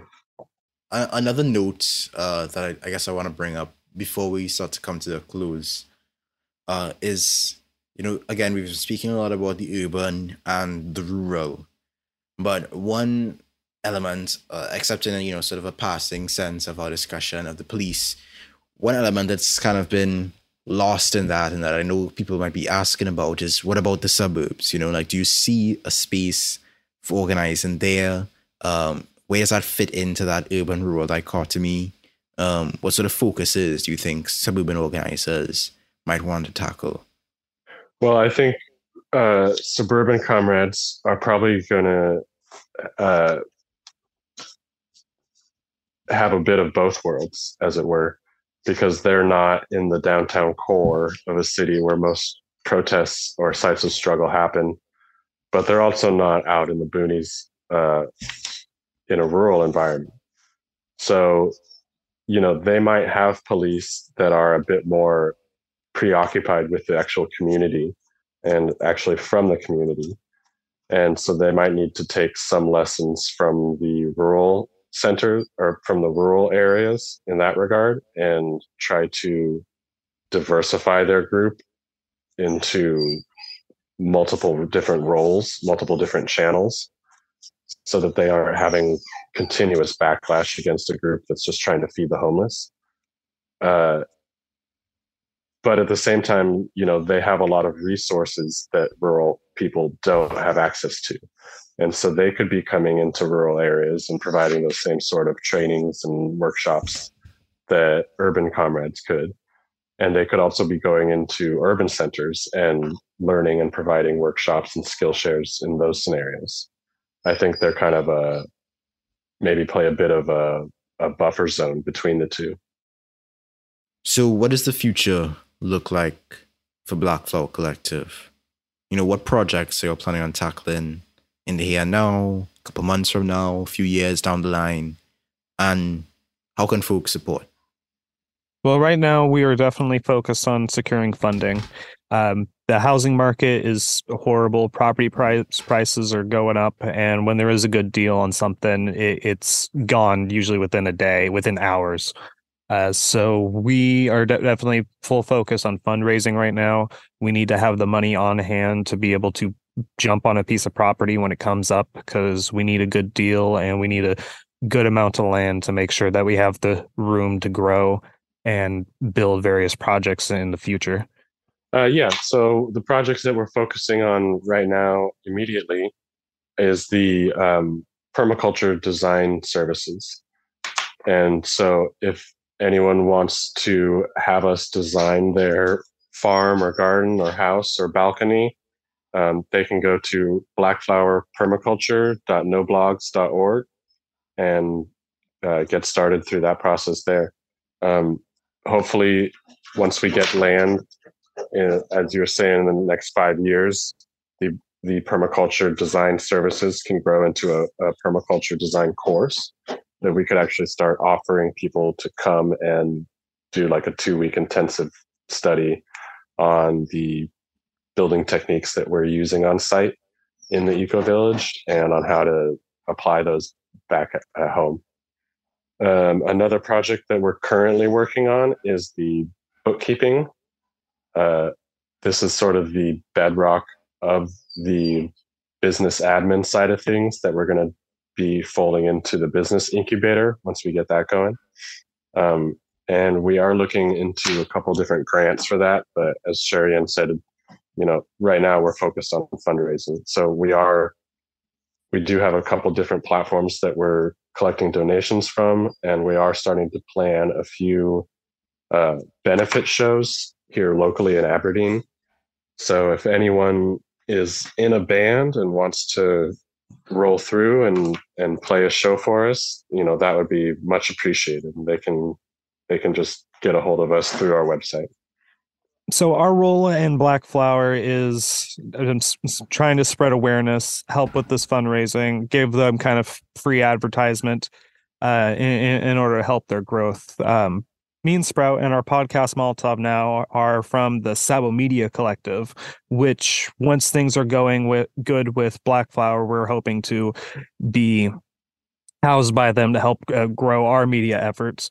But if another good way to help in supporting Black Flower is to go to our website at Sabo, SABOT media .noblogs.org and share our podcast Molotov Now. Check us out on social media, on whatever social media you are on, from Collectiva, Mastodon to Facebook at Aberdeen Local 1312. We have articles that we write on the Harbor Rat Report and a whole host of other content for people to check out and share, with donation links that all go to Black Flower's efforts. That's fantastic. And I would encourage folks to check out what they're doing on all these different platforms. And well, that's been it for It Could Happen Here. It's been great to have you both from Black Flower Collective. I've been your host for today, Andrew, of the YouTube channel Andrewism, which you can follow youtube.com/Andrewism, on Twitter at _Saint Drew, and on patreon.com/Saint Drew. All power to all the people. Glad to have you all. Thanks for having us. Thanks for being on. Thank you, guys. It's great recording with you.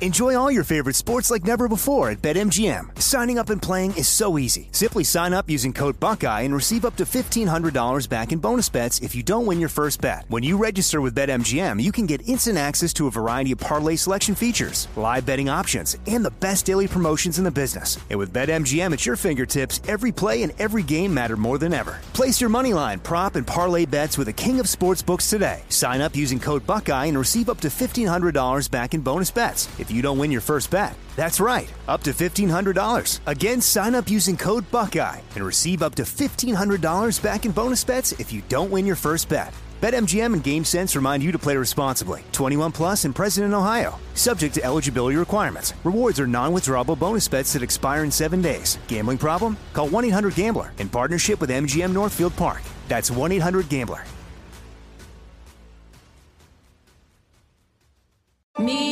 Focus Features presents Back to Black. I want people to hear my voice and just forget their troubles. Experience the music and her story Know this. I ain't no Spice Girl. like never before. That's my daughter. That's my Amy. On the big screen. I want to be remembered for just being me. Amy Winehouse, Back to Black, directed by Sam Taylor Johnson. Rated R, under 17, not a minute without parent. Only in theaters May 17th. Trinity School of Natural Health can help you be part of the fast-growing health and wellness industry. With an education that empowers communities, Trinity grads can change lives by applying natural health principles and techniques in holistic practices or stores selling nourishing health products. Offering 19 online programs that fit your busy schedule, you'll get training to help turn your passion into a career. Enroll today at trinityschool.org. That's trinityschool.org.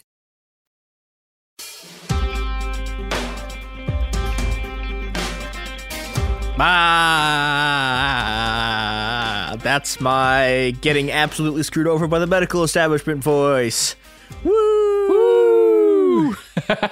People thought it was another sheep podcast. They were briefly extremely excited. Nope. The sheep podcast will. I make no promises about the sheep podcast. Were we going to tell them about the lost sheep episode? No. No. Okay. We'll just leave that one. Yeah. This is It Could Happen Here, the podcast where you would think that the medical issue is a trans thing, and it's absolutely not, and it's amazing, and I love it. It's a podcast where I complain about medical issues and talk about other stuff. With me is James. Yeah, I'm a person who complains about medical issues and sometimes goes to Mexico to buy drugs. So, yay! Legal drugs, medical drugs. while we're being recorded.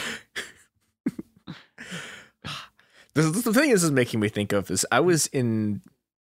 Oh God, I don't remember where in Mexico I was. I was not very old, but so we took a ferry, and I got like so seasick. It was like the most seasick I've ever been. So we had to like go back, and my Spanish is not great. At this time, my Spanish was much worse than it is now. And we go to this drugstore, and we're trying to find something that's like an anti-seasickness drug, and we buy this drug called Vomicin. And we're looking through the thing. We find the part where it says side effects, and I remember, and I look at this, and I read it, and it says hallucinaciones, and I'm like, oh no! And I was like, oh God! And it wound up actually, it was completely fine.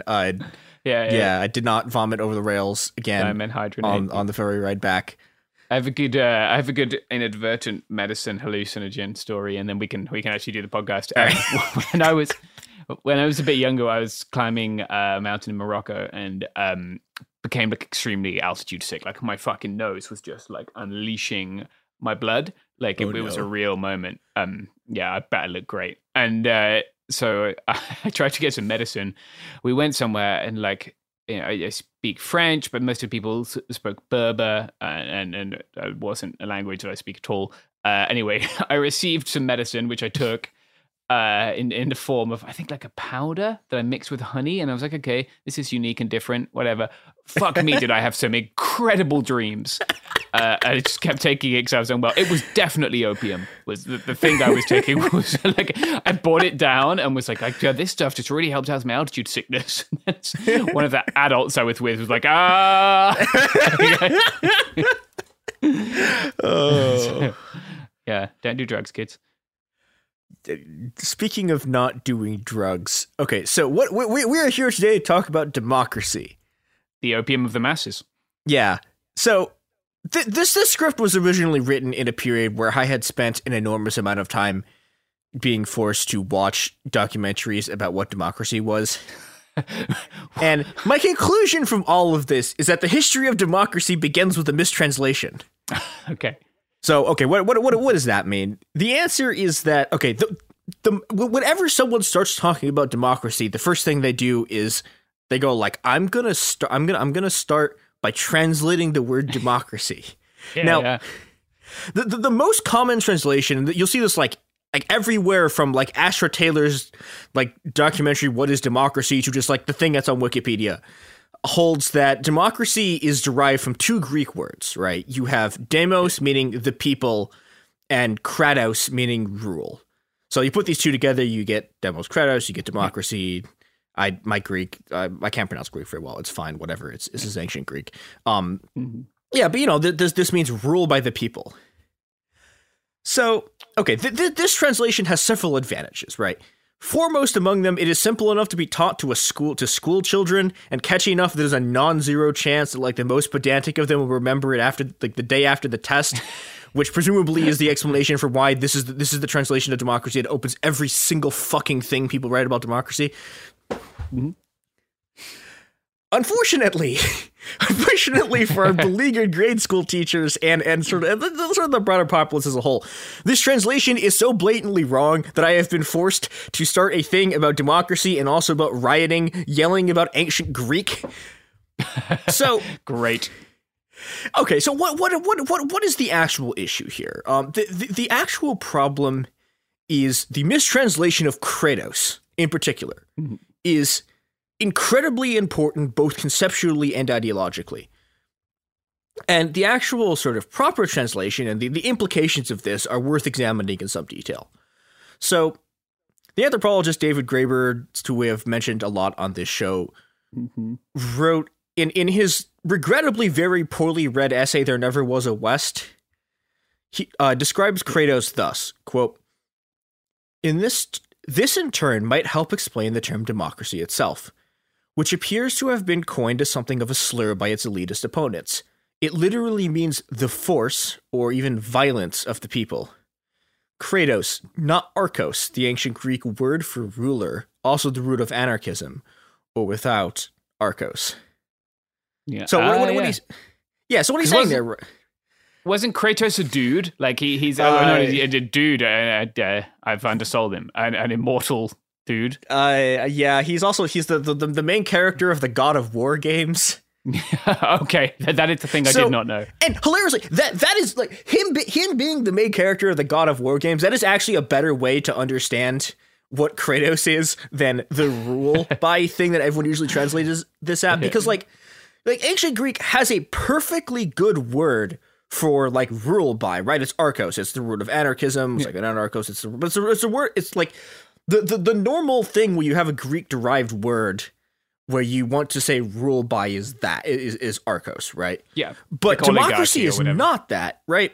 Yeah, like oligarchy is like that. But like democracy is specifically kratos, and this is because what democracy literally means is rule by the violence of the people. Based. Yeah, well, and this, okay, so like this sounds like I am essentially pearl clutching about translations, but the context here is actually important, right? As Graeber points out, the sort of, Athens, which is the exemplar society against which the original anti-democratic philosophers rail. By the way, this is like Plato, et cetera, hates democracy. Most of the people who you read from sort of classical Greek, like, philosophy despise democracy even though they live in them. Huge, not to like whitewash Athenian society, but like these people are like Sparta apologists, and it's like, we haven't really. It's funny. Like, people have definitely. I don't know if they've actually recovered Plato or read Plato, or they just get mad when Donald Trump doesn't win elections. But like this whole benevolent philosopher king shit has definitely made a comeback in recent years, and it's troubling. Yeah, and I think part of this is another complaint that I've had about sort of like the way that like the sort of like great authors thing is taught in universities is they deliberately, like, there was like in what specific readings they assigned, there was like an incredible intellectual effort that goes into making sure you never see the absolutely deranged shit that these people believe. Like Plato literally worships angular momentum. Like that is his god is angular momentum. Like he hates democracy. He loves like Spartan like oligarchy, basically. Like all of this stuff is like, that's like stuff that like you don't read when you get assigned Plato. It's like, yeah, there's a huge like as someone who's taught like a ton of universities, there's this huge fucking impediment to you assigning that stuff. Like I've specifically tried to assign different stuff in these like writing courses, which end up being like great white dudes of history, right? Like that, like if you can assign different things, but like the cost of assigning those, and that cost isn't borne by you or the university, right? It's borne by your students. It is massive. Like even if like for a while there, like we would just write like a lot of text, you know, if you take the time as a professor to label out the text, you can take it to a print shop, get them to photocopy it. And almost inevitably, you need to find someone who's willing to kind of play fast and loose with copyright. But still, it will end up costing your students so much more than the texts which are in the book, that you can fucking auto-generate the quizzes because the book also has a website, and you still get paid like you're doing a job when you're not. So yeah. Yeah, and bad. Yeah, and this stuff has had, you know, like this has had sort of profound ideological influences. It's had, you know, it's had sort of profound influences on like just sort of the way that like ancient Greece and Rome are like conceptualized, and I think this also really has, you know, it makes it very hard to see what was sort of actually going on in a place like Athens. And, you know, Graeber sort of points this out, right? Like Athens is a sort of like exemplar, like, you know, sort of, it's a sort of exemplar, like, it is literally like the place for which like most descriptions of sort of democracy are sort of originally about. And Athens, you know, we are trained to think of Athens as like, oh, it's like, well, Athens, this is like the first democracy or whatever. This is actually like a very normal sort of society, and it's not. This is an extremely weird society. Yeah. And what Graeber sort of points out about this, right, is, you know, the thing that is, you know, okay, so like there have been lots of societies over sort of the course of human, like you know, hundreds of thousands of years of the sort of like course of human history, right, that have had collaborative decision making systems. What is very, very weird and almost unique about Athens is it has two things put together. It has a decision making apparatus where people have equal say, and it also has a violent enforcement mechanism to impose the will of the people on other people. And as you know, as we'll get to in a second, also impose the will of those people on other people. Most society, yeah, that turns out to be a very important part of sort of the Athenian Empire, et cetera, et cetera. And like who the people are. Yeah, this is not all the people. Yeah, we'll get to that in a second too. Nice. But so most societies, Graeber argues, either have one or the other of, you know, having like a decision making apparatus for people of equal say and a violent enforcement mechanism, right? You have a lot of societies with collective decision-making apparatuses that involve the entire community. But the thing is, these processes invariably sort of like develop some kind of consensus process as a sort of expedient to keep the community from just tearing itself apart through constant conflict, right? Because like, okay, if you can't actually, without the threat of force, right? You can't actually have a society where you constantly have really, really controversial decisions being made by like 51-49 splits where both sides absolutely hate each other and one side is imposed over the other, right? In order to sort of like keep your like, you know, your like city or your state together, right? You have to actually create political solutions that you know, people not that they necessarily like fully agree with, but that they're willing to live with. And this generates sort of like various, so increasingly elaborate, sometimes not very elaborate, but various sort of forms of consensus processes. On the other hand, you have societies with extremely violent enforcement mechanisms, but these societies are almost always incredibly hierarchical, and they're ruled either by sort of monarchs or oligarchs who just simply do not care about the notion that like people should rule themselves, or that other people who are not like the king or the body of oligarchs should have like anything even remotely to do with making decisions. And that's what makes Athens really weird, right? Is that Athens has both of these things. It has a way of like imposing decisions on people through violence, and also it has this principle that like people should be able to make decisions for themselves collectively by, like through a sort of process that doesn't involve them all being ruled by just like some guy. And what makes Athens and the other sort of Greek democracies, because there are other democracies in Greece over the sort of period that this goes on. What makes them unique is that like the people, quote unquote, is composed largely of soldiers. As Graeber puts it, in other words, if a man is armed, then one pretty much has to take his opinion into account. One can see how this works in its Starkus and Xenophon's Anabasis. I have now been told by several dictionary sites that this is in fact how you pronounce it. I don't know. Anabasis sounds terrible to me, but such is the will of I don't know, dictionaries. Which tells the story of a Greek army of mercenaries who suddenly find themselves leaderless and lost in the middle of Persia. They elect new officers and then hold a collective vote to decide what to do next. In a case like this, even if the vote was actually 60-40, everyone could see the balance of forces and what would happen if things actually came to blows. Every vote was, in a real sense, a conquest. So what we're dealing with here, right? This is sort of what democracy is in its very rawest form. Is you are dealing with a group of very heavily armed men who need to find a way to convince slightly more than half of the group to agree to help them impose their rule on everyone else. Do you know what will get you? Do you know who will fail to pay your mercenary contract, leaving you stranded in the middle of a Persian civil war, which you have backed the wrong side? Vladimir Putin. Yeah, don't take mercenary contracts on Vladimir Putin. And we're back. So, as I was sort of saying, like what we're dealing with here, right? We have a group of very heavily armed men, and they need to find a way to make they need to find a way to make like slightly more than half of the group agree with them to impose their sort of rule on everyone else.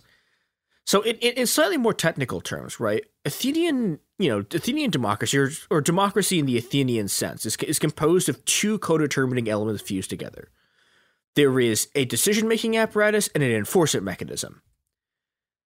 The two are co-determining because the structure of the enforcement mechanism, which is 51 blokes with sticks beating 49 blokes with sticks over the head, also determines the structure of the decision-making apparatus, which no longer needs to concern itself with the opinion of everyone in the group as they would in a society without the ability to sort of employ violence to enforce decisions, as long as they have enough people to sort of militarily defeat a minority of the group. Right, you could see how the structure, how the enforcement mechanism is the thing that is structuring what the decision making process has to look like. Yeah. Right, it's the thing that sort of sets its limits, and this is something that it turns out is very, very sort of important in what a democracy is. The enforcement mechanism too is also determined by the sort of decision making apparatus because the people here are armed soldiers. So the 51% that becomes the sort of like basis of democratic majority rule, it literally composes the enforcement mechanism itself. And this sort of double co-determination is the origin of majority rule democracy, right? The institution that, in various forms, and we will get into this, like this has gotten increasingly less and less quote unquote democratic over time. But this specific form is the thing that has come to sort of define what democracy is. If we look at what democracy is as a political project, though, right, what we see is that the essence of democracy itself is to transform the majority from a simple count of military strength into a signal of morality, right? The citizens of democracies, and even a lot of people who are either not citizens of a democracy and live in it, or who don't live in a democracy, simply believe that it is the moral right for a majority of people to be able to impose their will on a minority. This is what forms a kind of democratic common sense, right? It is the thing that everyone believes that is sort of the basis of everything about how a democracy functions, right? And democracy is almost never framed this way explicitly, except by, every once in a while you'll get someone who makes this argument who is like, I don't know, they're a billionaire, or they're like, what's his name? Hayek will like if you press him, or like Milton Friedman if you pressed him, will make this argument, right? Which is like, no one actually wants to live in a democracy because, if we actually live in a democracy, everyone will just like increase our tax rate, or like marginalized groups will like. These are critiques made of the United States as well, and it's like earliest inception, right? Yeah, what's his name? I think it was John Adams. So some of the early founders, like very explicitly, this was their argument against, like, made very explicit anti-democratic arguments against giving anyone who didn't have property the vote, which was like, I think the exact line was, if you give people the vote, the first thing they will do is erase the debts and redistribute the land. Yeah, there was a whole ass rebellion about this, right? I wish it would have been based. Good program, usually kind of messed up in the U.S. where you have to ask where that land comes from. But this is an argument you really only ever hear from people who have the only minority that makes this argument are people who have a shit ton of property who are like, oh God. And and their thing here is, well, okay, we need to make the system less democratic so that people can't take our property away. Yeah, or give property rights. Yeah, but on the other hand, their reason for sort of pointing out that this is what democracy is in theory is really sort of cynical and like reactionary. But the thing that the reason this argument works, well, quote unquote works with sort of like, with sort of libertarians, is that this equation of sort of numerical superiority with the moral right to exercise power is like the key underlying assumption of democracy. It is the idea without which democracy simply ceases to function, right? But this is something that, people don't talk about democracy like this, right? The sort of trick of the democratic system is to push the enforcement mechanism into the background, right? When you talk about democracy with like regular people, the thing that normally they think about voting, right? But any kind of thing that is like a collective like decision making process, right? A regular person is going to call democracy, and that's kind of true, but if you want to sort of get like technical about it, it's not. And there's an incredibly large ideological apparatus that's specifically built up around making sure that people don't look at the way that the enforcement mechanism is as much, if not more so, a sort of key element of what democracy is than the part where everyone comes together and makes a decision that everyone talks about all the time. I was watching an interview with Graeber the other day, such are the things I do in my free time, and he was talking about like democratic confederalism in northeast Syria, right? And he talked about it as like democracy without the state, which I think is interesting. Like, it's him using that vernacular kind of definition. So like I'm taking a lot of the arguments some stuff Graeber wrote, but he backs away from the implications of his own argument. Right, yeah, so, and goes back to, albeit like caveating. And I guess it's worth noting that there are a ton of like hugely divergent, like we're not like prisoners of etymology, right? The meaning, like I think it's Rosa Luxemburg who said government is politics in the people's interest or something. It's kind of bullshit tanky interpretation of like what most people would see it as.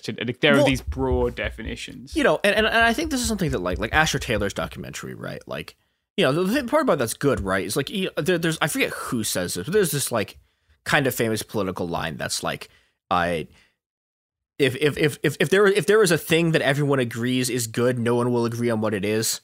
Right, like and this is something that like I think it speaks to the power. I think it speaks specifically to the power of the sort of like the idea that more people being like agreeing with something like gives legitimacy to that thing, which is that like every like even societies that are like not even like really remotely democratic, right, will pretend that they're still democracies, right? Like the Baathists have elections every sort of like cycle, like right? Like yeah, I mean like and, you know, this is the thing I think isn't very well understood, but like this was also a thing. Like for example, China has this like okay. Sorry, I as I'm preparing to explain this, I'm realizing that the Chinese government experts are going to get mad at me because I think I'm about to confuse the United Front with the United Front Works Department. But so China, like technically speaking, there are like other parties technically that are kind of remnants from like. You know, for example, like the left faction of the KMT, which is like the Chinese Nationalist Party, right? There's like technically a faction of them that's part of this thing called like the United Front. And there's like technically other parties, and they have like this like consultative role. It's an incredibly convoluted and elaborate system, but you know, like that whole thing, and you can find, you know, like the Chinese system is like it's not democratic in the sense of like you can like vote for someone. Or like okay, like it's not democratic in the sense of you can make a vote that will make a thing happen, right? You know, and to be fair, the U.S. is also not democratic in the sense of you can cast a vote and make a thing happen, right? But this is sort of like, you know, okay, like it is a society that is less democratic than the U.S., which is sort of astounding, considering the U.S. like doesn't even have one person, one vote, right? And we'll get into like republics a bit in a second, but like, you know, like Chinese like quote unquote democracy is like not. It has very little to do with like the principle of like like 51% of the population votes for a thing and it happens, right? But you know, like if you look at the sort of rhetoric that you see from and the internal justification of like you know, you sort of like read Chinese bureaucratic documents, or you read sort of like their PR stuff. Like they constantly talk about like, yeah, we're going to make a more democratic society, because like that legitimacy, like the idea of democracy is really incredibly powerful and enduring. And it's something that like, even like, you know, like, I mean, like, I don't know, like the Saudis don't pretend to be a democracy really, but like most of the other like Gulf monarchies have like election-y things, right? Like it's an idea that is enduring and powerful enough that even people who don't agree with it are forced to sort of like do this pageantry of it. And I think that's really interesting. And I think it explains a lot of the kind of, I mean, especially around Occupy, but I think it explains a lot of the kind of political movements that we've been seeing over the last about 15 years. Which is, I think this is also an explanation for why we see so many riots as a form of as a form of politics, and why you get these demands that are sort of like, I don't know, you like in the 2011 revolutions, and you sort of also see this now. You get a lot of sort of very abstract calls for democracy while also doing things that like are quote unquote not legitimate in a democratic society. Like for example, like rioting is not supposed to be sort of like a legitimate political action in a society, because, you know, like there's this whole like because there's a system under which violence is supposed to be administered, right? Like you have a state, the state is the thing that's supposed to do violence. If anyone else does it outside of that, they're like, you know, they're an illegitimate extremist. But okay, if we go back to our sort of base definition of what democracy is, right? Democracy is a collective decision-making apparatus and an enforcement mechanism. And it's like, well, what is a riot, right? A riot is both of those things happening at the same time. There are a bunch of people collectively making a decision and then imposing that decision immediately. Yeah. Is it E.P. Thompson who called the Luddites collective bargaining by riot? Like, quite possibly. yeah. It's often like referenced now and other stuff. Like people talk about like you know, like you'll hear that used all the time. I think the origin of it is or is it Eric Hobsbawm? Could be Hobsbawm. Anyway, yeah, famously the Luddites were called collective bargaining by riot. Yeah, I think. Well, I think there is something sort of interesting there about collective bargaining by sort of physical force. You know, it's like the decision-making apparatus is happening outside of the sort of normal bounds in which decision-making apparatus is supposed to happen. And I think there's a sort of there's another, I forget exactly which Graeber thing this is from, but there's Graeber. This might actually be from Essay About Batman, which is pretty funny. What's his take on Alfred's class status? Man? I don't think he. Unfortunately, I think that's the one thing he doesn't mention. I'm pretty sure there's no Alfred discourse in it. There's lots of other discourse. He calls coward. Is it Bane? No, he calls the Joker. He calls one of the Batman villains a Zerzanite, which I think is very funny. Yeah, but okay, he has this argument about sort of like, okay, how do you so the other part of democracy is the part about the people, right? And this is always a thing that's very much in contention. Like, how do you determine what the people, quote unquote, are? And the structure of Athenian society is very much determined by who is and isn't included in the people, right? Like, women can't vote. If you're a slave, you also can't vote. There are lots of people who are directly under Athenian rule who can't vote and are, not part of the people, and therefore are sort of like, and this is in some sense the origin of like the trajectory democracy goes on, right? Which is that the trajectory it goes through is republicanism, because like the founders of the U.S., right? If you look at the sort of that style of 50+1 style majority democracy, right? Those guys, as we talked about, like, they didn't want a democracy because they thought in a democracy people would vote against their sort of like aristocratic interests. Yeah. And so what they decided on it's like, it's like, okay, well, all these people own slaves, all these people owned a bunch of land, all these people, like, I don't know, are like bankers and shit. And they're like, okay, so it's going to be a bad idea if we let people like decide what to do with their stuff. So instead, they go to this Republican structure, and the Republican structure is, I think, very interesting because it takes the 50+1 structure, right? Mm-hmm.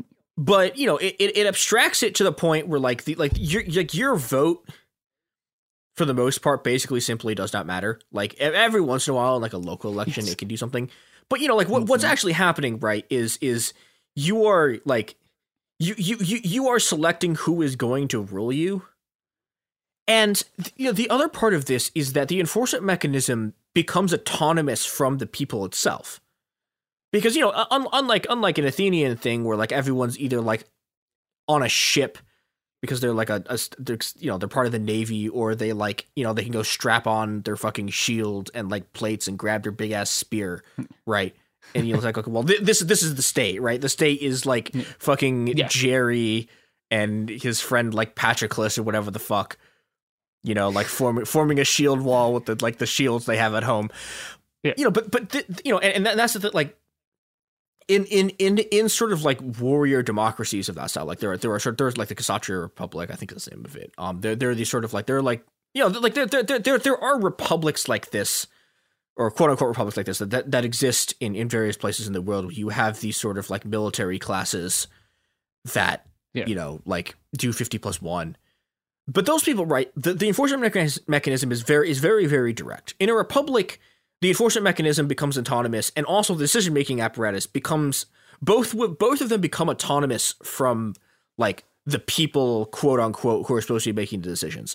And suddenly you have the situation where, okay, if you live in the US, right, it is very, very clear that there are lots of things that everyone supports that simply like is not happening, right? Like, I mean, you could look at sort of like universal healthcare. Like, I mean, for example, like another example that we could take that's I think for poignant right now is like, there was a pretty recent study on like what percentage of the population in the US supports trans people getting like trans affirming healthcare, and it was like 70%.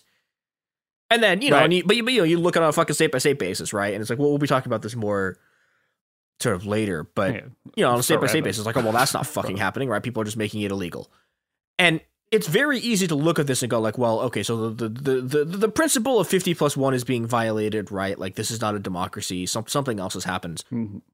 One sort of solution to this is to go back to, is to very literally go back and ask the question, who is the people? And this is in a lot of ways what Occupy is doing, right? Like, Occupy's answer to this is like, we are the 99%, right? It's okay. So like there is a thing that is claiming to be the demos in democracy, which is Congress, right? But like, okay, Congress trivially is not the people, right? It's at best a section of them. It is definitionally not in any right.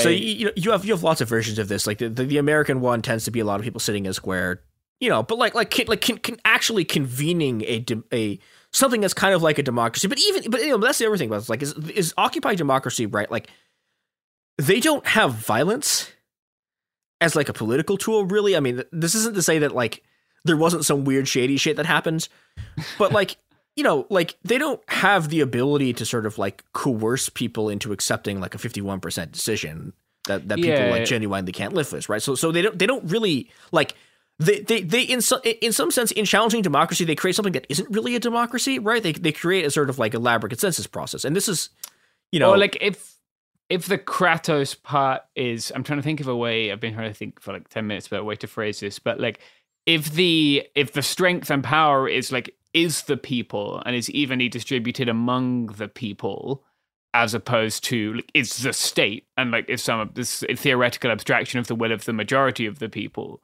then that leads to a consensus almost by definition, right? Like if I mean, I think the sort of breaking principle here is if you think that it is legitimate to use for a group of people to use violence to enforce something, and at that point everyone is still armed, then you get a 50+1 structure, right? Right. But if you don't think it's legitimate to use violence to coerce people into sort of like doing whatever the thing is you want to enforce, then by definition you get some kind of consensus process. But we have a system that everyone like thinks that what's happening, like in some sense, like the ideological principle is that like everyone thinks that what's happening is you have a 50+1 system, and that's where the legitimacy of the system comes from, because like we voted for these people. Yeah. But also it's so clearly not, and also like the police are so clearly just this sort of like roaming like bandit force that is like not even like remotely like they technically draw legitimacy from the people, but like okay, like what happens if you try to convene an assembly of the people in the U.S.? The answer is they beat the shit out of you with sticks and then tear gas you and then like start shooting you. Yeah. So this is sort of what this is what Occupy proved, right? Which is like if you challenge the sort of the claim of the government to represent the people, right? Because like who the fuck are these assholes to be like, hey, no, like we are the people, we are sort of like the legitimate manifestation of the people. If you want to do anything, like you have to go through us. Well, it's like, okay, so like how did they get that? How did they get that authority, right? And the answer is they did it by staging an armed revolution. That's what their actual legitimacy derives from, right? Is they won the armed revolution. Yeah, and violently dispossessed people of their land before they did that, like piggybacking off colonialism to do an armed revolution. Yeah, and so like, okay, but like their legitimacy is incredibly tenuous, right? Like this gives you this question of how do you determine like what how does a democracy determine what the people are? And one way that you can make a sort of counterclaim against a democracy is by physically assembling a shit ton of people in a place and going like we are physically the people and we are going to make decisions. And that can look like Occupy with like a 7-hour meeting about where we want to put plants, right? Or it can look, and this is you get this a bit in Occupy, but like, or it can look like here are 100,000 people, like they are going to fight, they are going to just like throw shit at the police until the police run away. And that is a thing that like we have seen in this country. This will be like another episode, but this was a thing that happened in Mexico in 2006 in Oaxaca, where people basically ran out the police by literally hundreds of thousands of people, waking up to a bunch of police just beating the shit out of like a bunch of striking teachers, and then like picking up a brick and throwing it. You see it a little bit, not really, but like in like Podemos in Spain, if you're familiar with that. Yeah. Like they kind of their attempt to have people determine their policy platform. It's not largely a successful one, but like. Yeah, well, I mean, interesting. Obama did that too. Oh, really? Yeah, this was the thing. Obama had this job. Like one of Obama's initial pitches was like he was gonna have. There's gonna be this like online thing where people could vote and like decide on policy things, and he immediately amended it. And Podemos also immediately like this is one of the things that like this is like one of the ways you try to like capture this kind of like because what you're really like when riot police are like fighting like a bunch of people in the street, right? Like what you're watching is two kinds of democracy fighting with each other, right?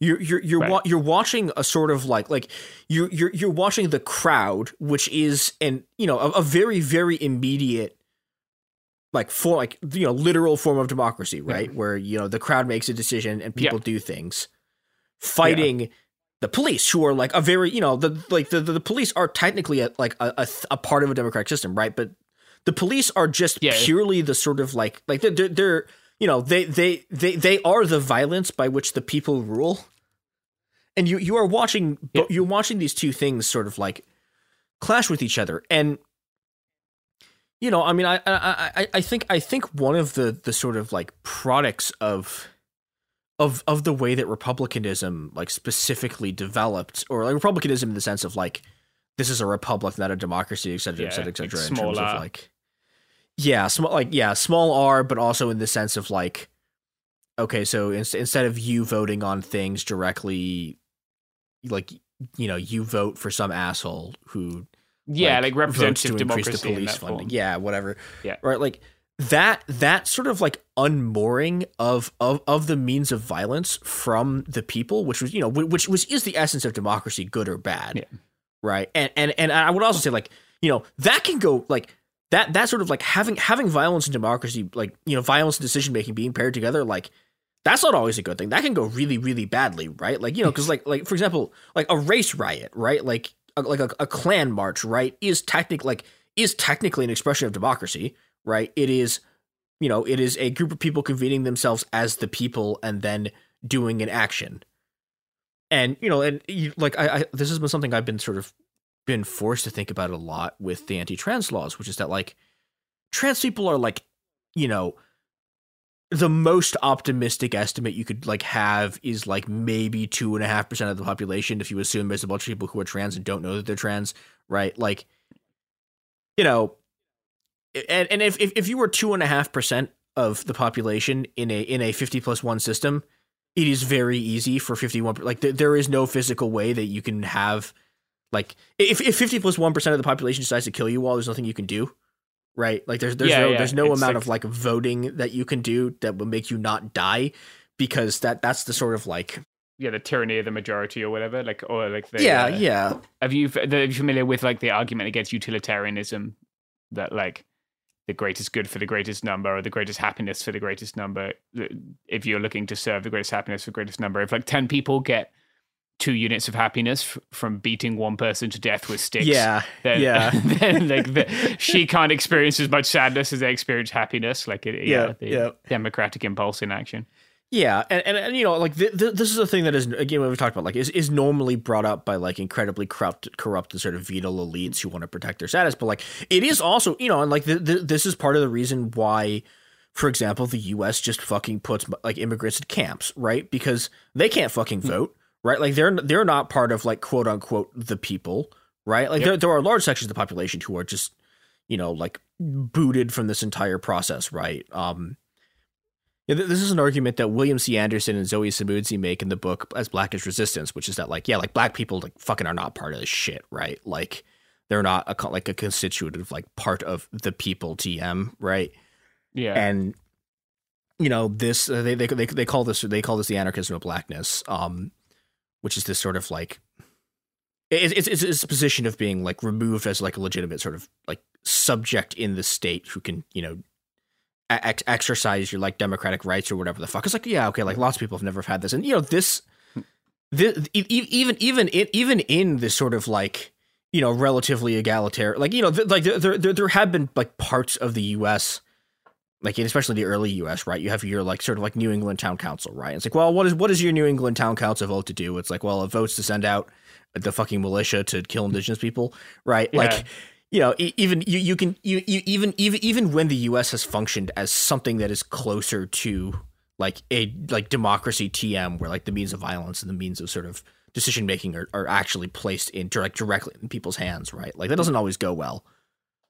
Right. But yeah.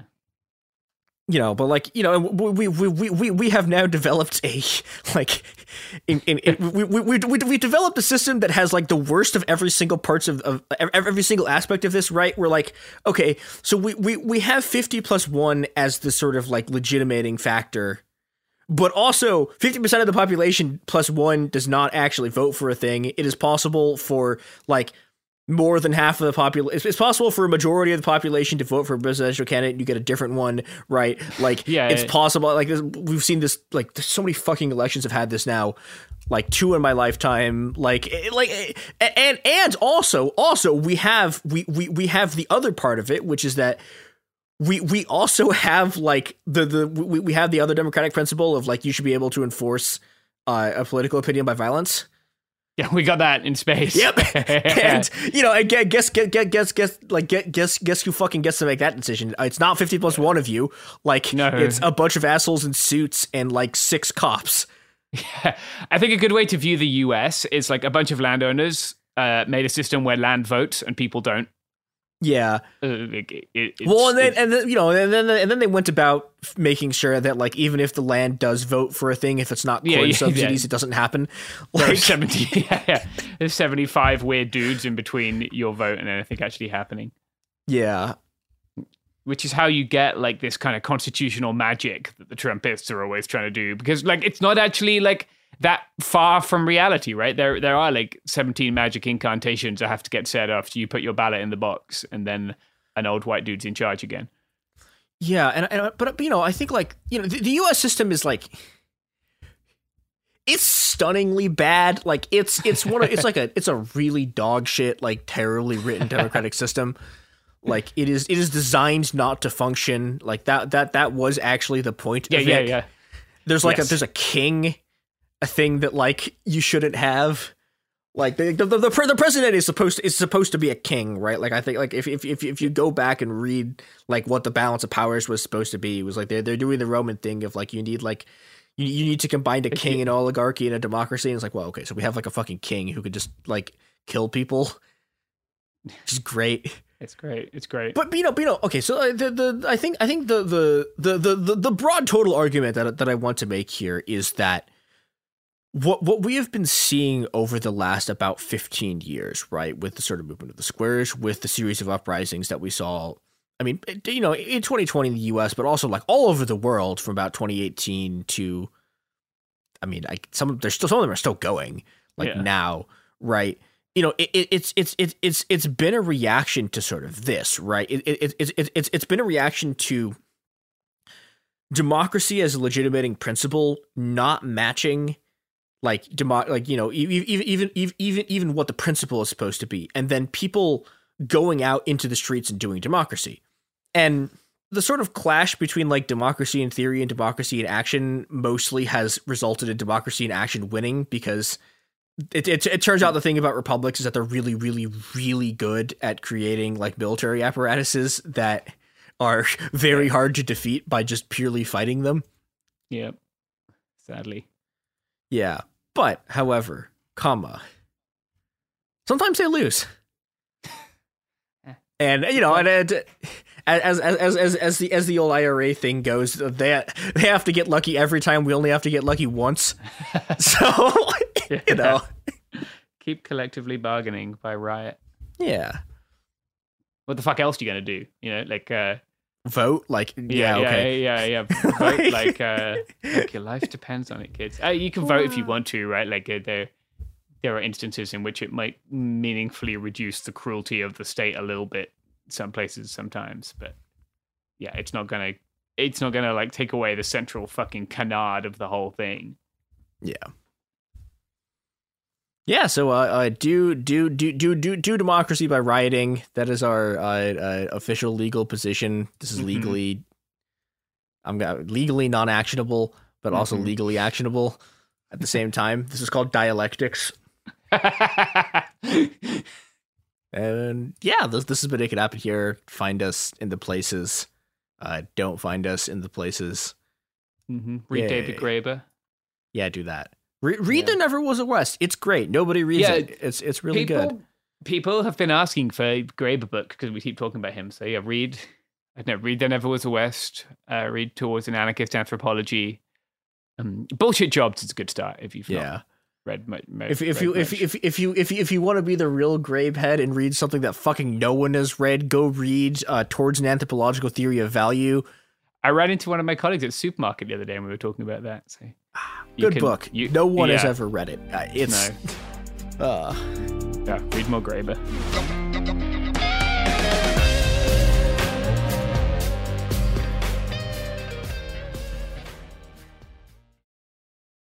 Enjoy all your favorite sports like never before at BetMGM. Signing up and playing is so easy. Simply sign up using code Buckeye and receive up to $1,500 back in bonus bets if you don't win your first bet. When you register with BetMGM, you can get instant access to a variety of parlay selection features, live betting options, and the best daily promotions in the business. And with BetMGM at your fingertips, every play and every game matter more than ever. Place your moneyline, prop, and parlay bets with the king of sportsbooks today. Sign up using code Buckeye and receive up to $1,500 back in bonus bets if you don't win your first bet. That's right, up to $1,500. Again, sign up using code Buckeye and receive up to $1,500 back in bonus bets if you don't win your first bet. BetMGM and GameSense remind you to play responsibly. 21 plus and present in Ohio. Subject to eligibility requirements. Rewards are non-withdrawable bonus bets that expire in 7 days. Gambling problem? Call 1-800-GAMBLER in partnership with MGM Northfield Park. That's 1-800-GAMBLER.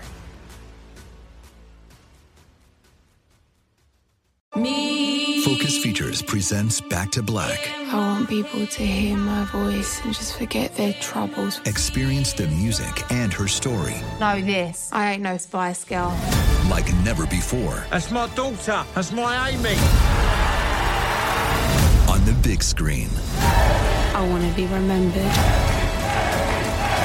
for just being me. Amy Winehouse, Back to Black, directed by Sam Taylor Johnson. Rated R, under 17, not admitted without parent. Only in theaters May 17th. Trinity School of Natural Health can help you be part of the fast-growing health and wellness industry.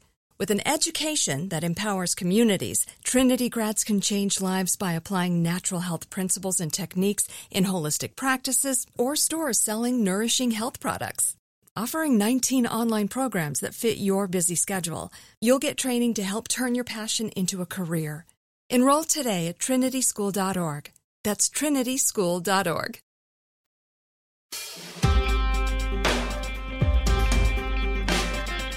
Yeah, it could happen here. That's the podcast that you're listening to. It's a news podcast about shit falling apart. That's the only intro you're going to get because Garrison is right now in the city of Atlanta, Georgia, reporting on the continuing Stop Cop City protests. Garrison's done a number of scripted episodes covering these in detail over the last year and change. They're in the thick of it right now, so I'm just going to bring them and a friend on to talk about what has been happening this week. Yes. That's your cue. This week is a special week because this is the fifth week of action that has happened here in Atlanta as a part of the Stop Cop City and Defend the Atlanta Forest movement. This episode is going to be like a midweek update because this week of action is still very much ongoing. There's still many days that things can happen with, but a lot has already happened in these first few days anyway. So we're gonna kind of do a quick little update, and then a more comprehensive piece will be later down the line. But with me here to help talk about what's gone down so far is someone from the Atlanta Community Press Collective, Clark. Hello, welcome to the show. Hey, thanks for having me on. So thanks for being on. Yeah, we've been kind of teamed up the past few days here as many things, both silly and serious, have taken place across Atlanta. Yeah, safety in numbers. It's always nice to have friends when you're watching jackbooted thugs go fucking apeshit with all of their new toys. And I mean, I think that is part of the week of action idea, is getting as many people here as possible, and hopefully some of that makes some people more safe. That's something that we'll probably talk more in detail later when we have kind of hindsight.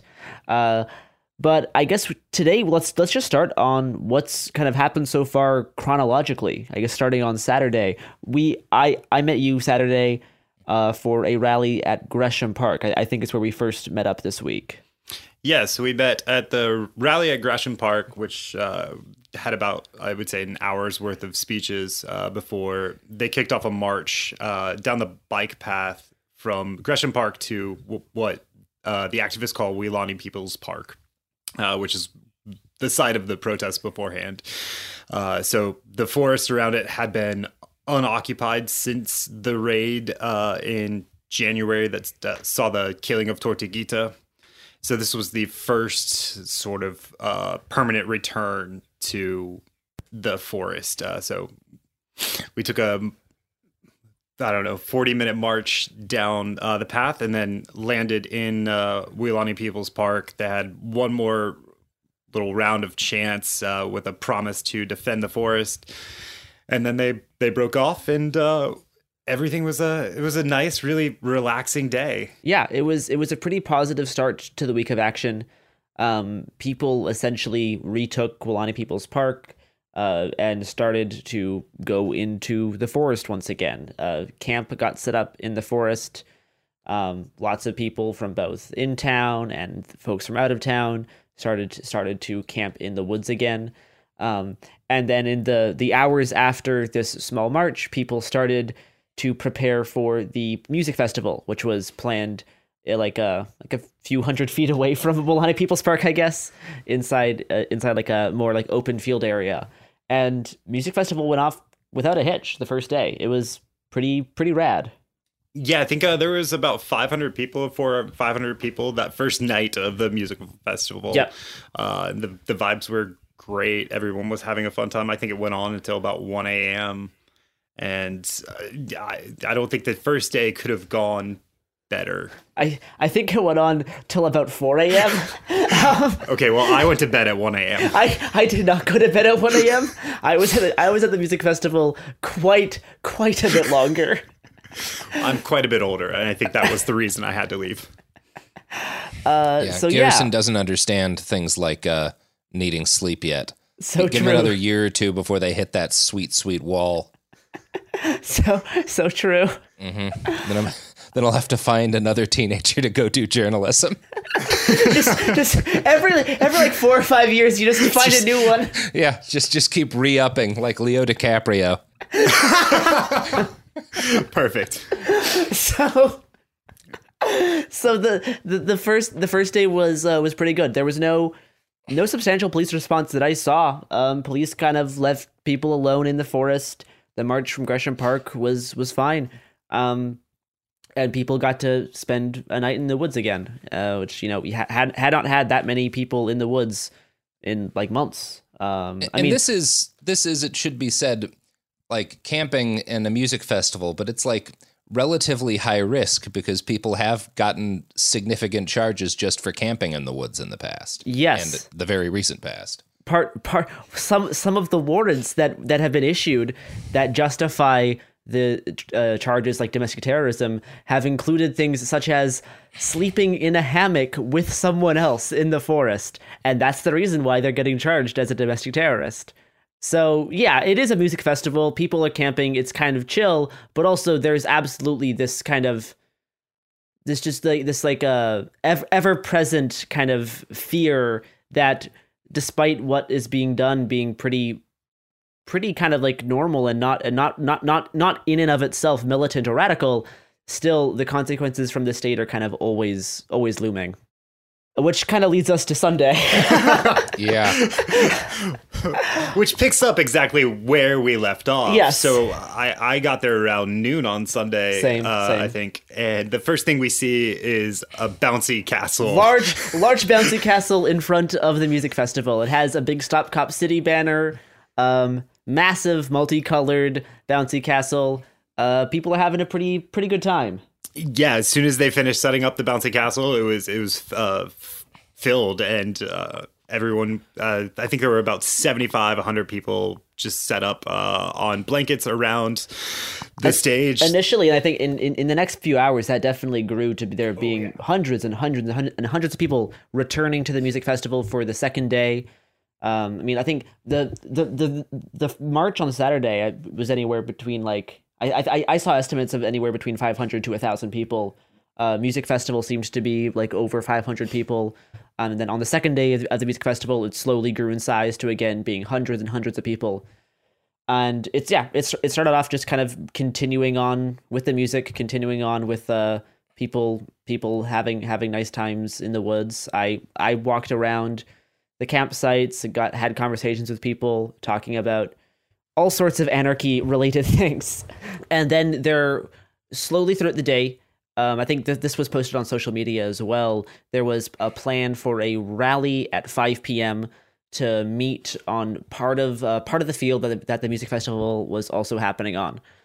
By the time that happened, people met up. The group that kind of converged was in a mix of black bloc, camo bloc, so like people like covered head to toe in various camo print. And they set off from the RC field where the music festival was at. So they left. They went down Boulder Crest Road to the section of the woods called the Power Line Cut. So to understand what is going on here, you kind of have to understand some of the geography of the Woolani Forest. So we have like the Woolani People's Park parking lot and that immediate kind of campsite. This is like the easternmost part. And then there's the RC field, which is just like right next to that to the west. And then even west of that is Entrenchment Creek. And Entrenchment Creek kind of divides up this section of the forest. And then everything west of Entrenchment Creek is generally referred to as like the old Atlanta Prison Farm area. And the power line cut is pretty close to the creek, and that is kind of where this prison farm section is. And this is an area of the woods that cops have been more rigorous about policing, more rigorous about surveilling, more rigorous about having kind of constant surveillance and people on the ground. It's estimated that they're spending over $40,000 a day running security on this part on this part of the woods. So yeah. Wow. Yeah. So and for that amount of money, they could hire like more people than are on the police force if they just used Fiverr. You know, that's really the tactic they ought to be embracing. And I think if they had used Fiverr, they might have had enough people to counter the protesters. But the overbloated police salaries, they only had like 20 people there. Yeah, they did not have many. So this group set down Boulder Crest. They marched up the power line cut. They laid out like tire barricades in the street. And then upon them marching on the power line cut, after they arrived near the police surveillance setup that we just mentioned, some of the equipment somehow burst into flames. People have blamed like shoddy construction. People have said that, you know, sometimes equipment just does that. But yes, no. So people set a whole bunch of police infrastructure on fire, set some construction equipment on fire that is being used to destroy sections of the forest where they wanted to build Cop City. Police were repelled with stuff like rocks and fireworks. The cops that were stationed there very quickly retreated. I think lots of stuff was set on fire. There was the surveillance tower was set on fire. A bulldozer was set on fire. Well, I mean, it's winter. People need fires to camp comfortably. I understand. A UTV was some kind of big trailer, like storage unit thing was set on fire. Yes, and the cops were very worried about that. They didn't know if there was flammable material inside that. You wouldn't store flammable materials in an easily accessible area. We shut down an entire interstate because we did that a few years ago. So we would in Atlanta. Atlanta would. All of Atlanta collectively. So this happened. A thermal chopper from a thermal police helicopter was watching all of this. And honestly, the footage is pretty interesting. It is worth discussing how this type of surveillance works. Almost I think the same thermal cameras that are on the Bayraktar drones that Turkey makes, by the way. It's pretty. It's pretty. Of Foucault's boomerang. Yeah. Oh, absolutely. No, it's pretty it's pretty frightening with their ability to track individual people. I also think it's worth, because there's video of the cops being pelted with stuff, including fireworks. I think it's worth noting that, like, while it is unpleasant to be pelted with the kind of stuff the cops were pelted with, you and I have both been pelted with numerous fireworks of similar size, and it is not a serious threat to life and limb. No, we survive, yeah, but it's modestly unpleasant. But the cops that were there were not very happy about it. They put out calls for officer in need of support and for all available units in the greater Atlanta area to converge on the forest. People who marched to this section of the power line cut started to disperse throughout the woods, and I was back by the road watching this from hundreds and hundreds of feet away, because I did not need to go up there. That would not have been helpful in any way. But no. As this was happening, a whole bunch of police cars zoomed by. So I started following those cars. I went back to the music festival. I met up with some other media people that I was communicating with, and then I got a text message saying that a cop showed up in the parking lot of the Welaunee People's Park with an AR-15. I start making my way over, and then as I'm running across the music festival, I see a whole bunch of police at the parking lot for the music festival itself, at the RC field. So I don't make my way over to the Welaunee People's Park parking lot where there's the AR-15, because instead I see way more police closer to where I am. So I stage there. Minutes later, police start running into the music festival. They start tackling seemingly anyone who's like by themselves and that they could like get their hands on. It didn't seem incredibly targeted. This is something that we'll kind of I'll probably like discuss in more detail once we have slightly more hindsight. But a lot of the arrests did not seem specifically targeted. In the bail hearings from just yesterday, as of time of recording, they said they were going after people who had mud on their clothing, and like it rained a day before the music festival. Incredible detective work. Only a true terrorist would have mud. I think a month and a half ago, Ryan Millsap tore up the parking lot. So it rained the day before, and anyone who would walk through that parking lot or the trail system had to walk through mud. You're walking through mud. Also, people are just sitting on the dirt at the music festival. Like, so, yes. I mean, this might also include, like, useful advice for people in the future, because if the movie Predator was telling me the truth, and it's never lied to me yet, coating yourself entirely in mud makes thermal vision no longer function. Yeah. Mm-hmm. So police started tackling people. It definitely, they were going after people who were like by themselves. And yeah, people with mud. The police alleged in their warrants that were read out at the bail hearing that they were going after people who had metal shields, and they said that almost everyone they arrested was arrested carrying a metal shield. Now, here's a few funny notes about that. There was not a single metal shield present at all. There were a few small plastic shields, not a single metal one. And in looking through all of the footage of arrests, the footage that I have that's been sent to NLG, footage that other people have had, no one was arrested carrying a shield, let alone a metal one. So a whole bunch of the reasoning for these arrests is incredibly suspect. Police raided once, tackled, arrested like 5 people, carried them out. They raided again, and this is where they started launching tear gas into the forest. I got gassed decently bad. It was not very fun. First time I've gotten tear gassed in years.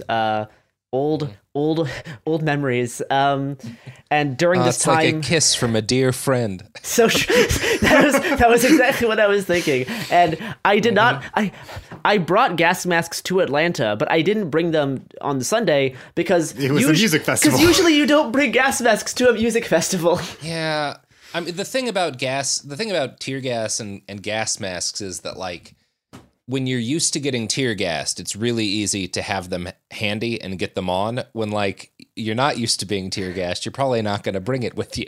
Yeah. So Some people in the forest got gassed pretty bad. I mean, the whole point was to sow confusion, make it so that people could not hide out in the woods. It's to make people scatter, run away, so that they can be tackled and arrested. One person that was a National Lawyers Guild legal observer was arrested. They're also a lawyer at the Southern Poverty Law Center. This person was the only person arrested that I'm aware of that was released on bail. Everybody else is being held. Bet. everyone else is being held indefinitely. That actually includes, there was a second legal observer who was not wearing the hat.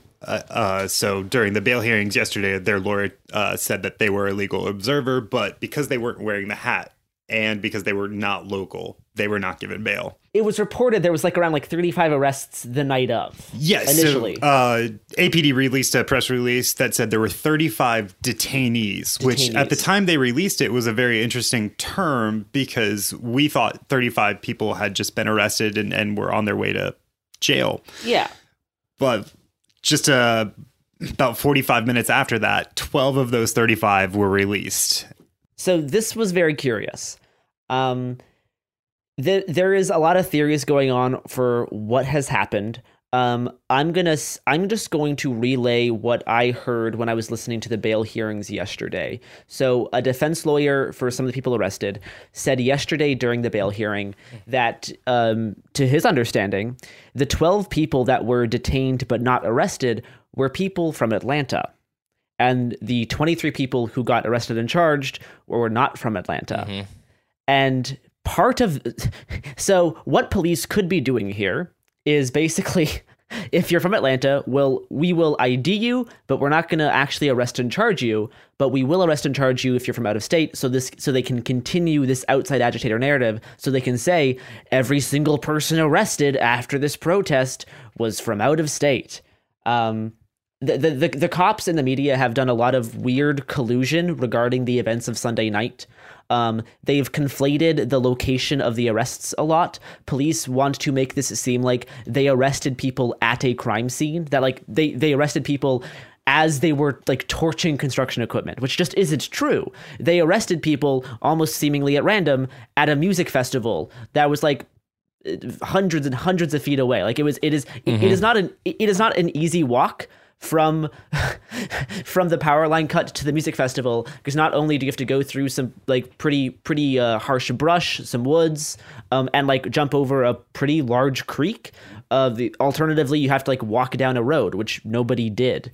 So the police have done a police and local media, large corporate local media have tried to make it seem like that this music festival thing is just a red herring, that it's not important. But a lot of the people that were arrested seem to be people that were just enjoying this music festival.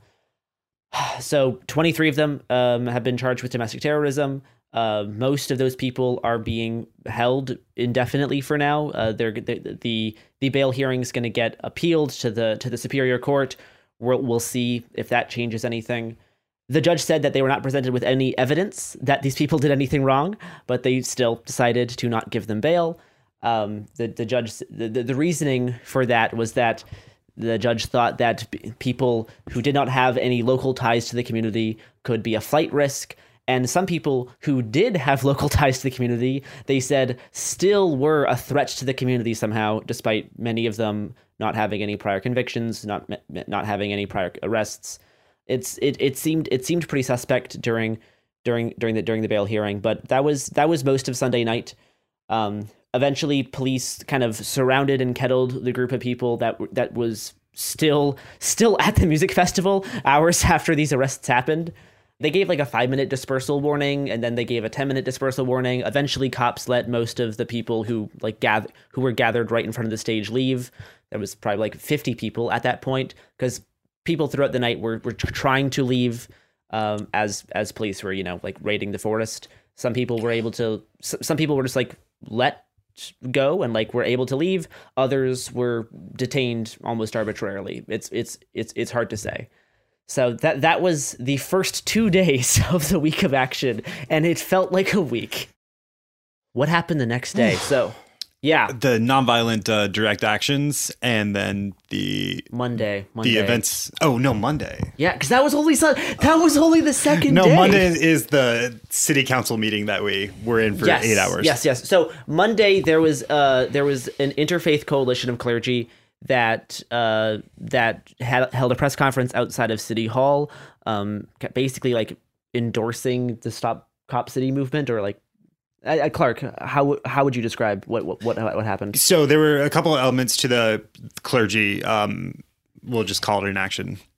The first thing was they presented a letter with over 200 other clergy members who had signed that, denouncing Cop City, calling for an independent investigation into the killing of Tortuguita, and calling for an independent investigation into the use of domestic terrorism charges to chill free speech. And then during that press conference, Miko Shaban called for land back in the Wilani Forest to the Muskogee people to stored in coordination with the legacy Black residents of the area. Yeah, so they were both like talking about the need to stop Cop City, but also providing a plan on how this land could be used. This land that is leased by the city. It is on DeKalb County. After this press conference, some of these people from the coalition gave public comment during the city council, and that was most of the events on Monday that I can recall. Oh, there was the Purim in the forest that night. And that was very enjoyable. That was kind of the first time people like tried to go back into the forest since the Sunday night raid. And I think that started to slowly boost morale again. Yeah, and I think we should talk about also after the raid, there were a few really unique things that happened. There were a lot of people who didn't have housing, and they were housed by local activists. There was the bus network was set up to transport people from the site where everyone was getting arrested to somewhere safe. They moved breakfast offsite to a different location. So there was a lot of work done in continuing the week of action and providing some sort of infrastructure for all of these people who had come into town and didn't have anywhere else to go. Yeah. Once again, the resiliency on display was impressive, and people's ability to adapt to the ever-evolving situation was tested, and people adapted pretty well. Tuesday, there was starting to be like typical nonviolent direct actions happening throughout to downtown. A whole bunch of banner drops happened around highways and interstates around Atlanta. People were detained for that. Yes. 3 people were briefly detained at the site of a banner drop. But throughout the day, there was people handing out letters to folks like the CEO of Norfolk Southern, Alan Shaw, and then similar types of like nonviolent direct action were happening. A small march was led from Woodruff Park to AT&T and Georgia Pacific. There was like maybe 50. I think 50 is an accurate number. 50 people gathered to march. Well, there were 50 marchers gathered, and then like 120 police officers in the surrounding area. Massive police presence.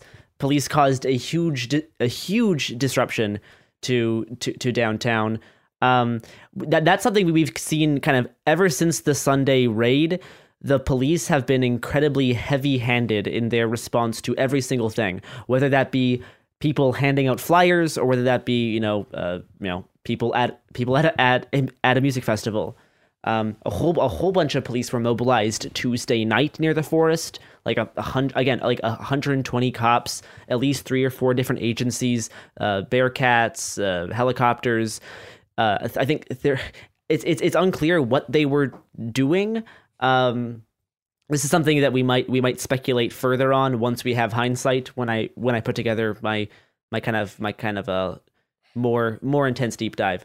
And then today, the thing that me and Clark just got back from. How do you want to explain today's events? So today was a lot of leaflet handing out and marching. It was a smaller group than the march yesterday. I would say there was like 20, 25 people. Yeah, like it started off being like only about like a dozen. And it slowly grew to like maybe like 2 or 3 dozen. But yeah, small group of people. Yeah, small group of people. And when they met at noon, they met and they broke into 3 different groups. Yeah. And so the group that we followed was just, they walked a little northward and started passing out flyers at the Petrie Center MARTA station. They went to all 3 entrances. And each group warranted its own police surveillance unit. Massive police surveillance unit was following everybody around. There was a SWAT vehicle parked right outside where these people were handing out flyers. There was like 50 to 100 cops flanking people on like from different sides. Eventually, all of the smaller groups that kind of branched off converged again, and police then gave a dispersal warning to people who were standing on a sidewalk outside of a Hard Rock cafe who were handing out flyers. Okay, well, in that case, they may have been protecting people because you want to get folks as far away from the Hard Rock cafe as possible. Garrison really wanted to go to the Hard Rock, and that's a real dangerous. I was campaigning for all of the press gathered to meet afterwards at the Hard Rock cafe. It was between the Hard Rock Hooters you guys on that one. So Garrison, I watched you at the Rainforest Cafe. You barely made it through that dessert. That the was Hard different. Rock Cafe is even worse. That was different. I did get food poisoning from that Rainforest Cafe. I will continue to claim. And I woke up with a headache for an inexplicable reason. Not because you were carrying around a bottle of bourbon throughout Las Vegas. Bourbon and a THC yogurt or a milkshake or whatever. Yeah. Yeah. So cops gave a dispersal warning to people who were not in fact blocking a sidewalk, were simply handing out flyers. People were still walking everywhere. So they basically moved to a different section of the sidewalk, and cops kind of left them alone. Nearby, a group of indigenous activists from the Indian Collective, I believe is what it's. It's actually Muskogee Nation. The Muskogee Nation went to a meeting that the mayor of Atlanta, Andre Dickens, was having nearby. Clark, I think you know slightly more about what happened here than I do. Yeah, so several of the indigenous activists entered. So where he was having this meeting is a mall. Great. In true Atlanta fashion. So they entered the mall and they found where he was in the building. And so Miko Colonel Shaban delivered a letter essentially evicting the city of Atlanta from the Weelaunee Forest. So they got in without the police noticing. And then the moment they got out, a large squad of police SWAT swarmed team in. Mobilized. They were not happy how close people got to the mayor. So at this point, we don't know what the full reaction of that's going to be. We do know that the mayor ran away from accepting the letter, and then I believe they handed it to one of the mayors. A mayor running. There are few more beautiful sights than a mayor running away. No. More mayors need to spend time fleeing from their peoples. So, I think this episode comes out, I think, like late Thursday night, Friday morning, Thursday afternoon. We are recording this Wednesday. There's plans for Thursday. There's gonna be a large march at 6 p.m. I believe there's gonna be a youth rally at Saturday, and then on Sunday morning, Manuel Turan, Tortuguita's family is holding a memorial for Tort in the Weelaunee Forest. Where I've been told that they're going to spread Tort's ashes inside the woods. And that is kind of the last thing that's going to happen. And so those are the things that have not yet took place. But we've explained in pretty excruciating detail some of what's happened so far. So yeah, that's kind of the current state of on the ground at the week of action. I guess, Robert, do you have any questions for Clark as someone who's kind of been on the ground in Atlanta for years covering Stop Cop City? Yeah. I mean, I'm curious what over the last few weeks, like you've had some direct clashes with the police that have ended in a variety of ways. Broadly speaking, is there anything that you're kind of leaning towards this doesn't work, and is there anything you're kind of leaning towards this seems to work really well? So there is something to be said for the more aggressive actions, and I think they serve their purpose. And there was definitely something to be said for the forest occupation. It continued the movement until there was a groundswell of support. So at this point, I think the actions have sort of switched gear into more nonviolent direct actions, as we're seeing this week. And I think that those actions will continue. I'm sure the anarchist contingent will continue to do some other more aggressive, shall we say, direct actions. Yeah. And all of these work. We have a large swath of different avenues of engagement that the movement has developed, and each of them has their place. And if they're used in the proper place, they are used to great effect. I think one kind of change that has happened, we've seen a bit of a decrease in the types of like nighttime sabotage, like the sort of like attack and disappear tactics that was really popular in like the early days of the occupation, of the forest occupation of people living and camping out in the woods. And you know, because like the last two much more like militant actions were done during the daytime, during like large rallies. There was the protest on Saturday after Tortuguita was killed, where a cop car was torched. Then there was this protest on Sunday night that people marched to the power line cut, and then the police started doing repression at the music festival. But like those things were happening like during like before the sun was setting. So I think that is one interesting change. I feel like some people are definitely thinking about this, especially because there's been 23 people arrested during this week of action, and they're being held in jail. And we have no idea when they're going to be able to have the option of getting out. So I think this is something that people are thinking about in terms of how they are doing direct action, and how their involvement in direct action will affect people who did not participate, like with people at the music festival who were not present at the power line cut direct action, and how some of those people are undoubtedly now facing like punishment from the state. So I feel like there is definitely going to be some discussion about that. I've seen discussion about this in the city. But I mean, the week of action is still ongoing. It is only Wednesday. It feels like it's been a month, but it's only been like 3 or 4 days.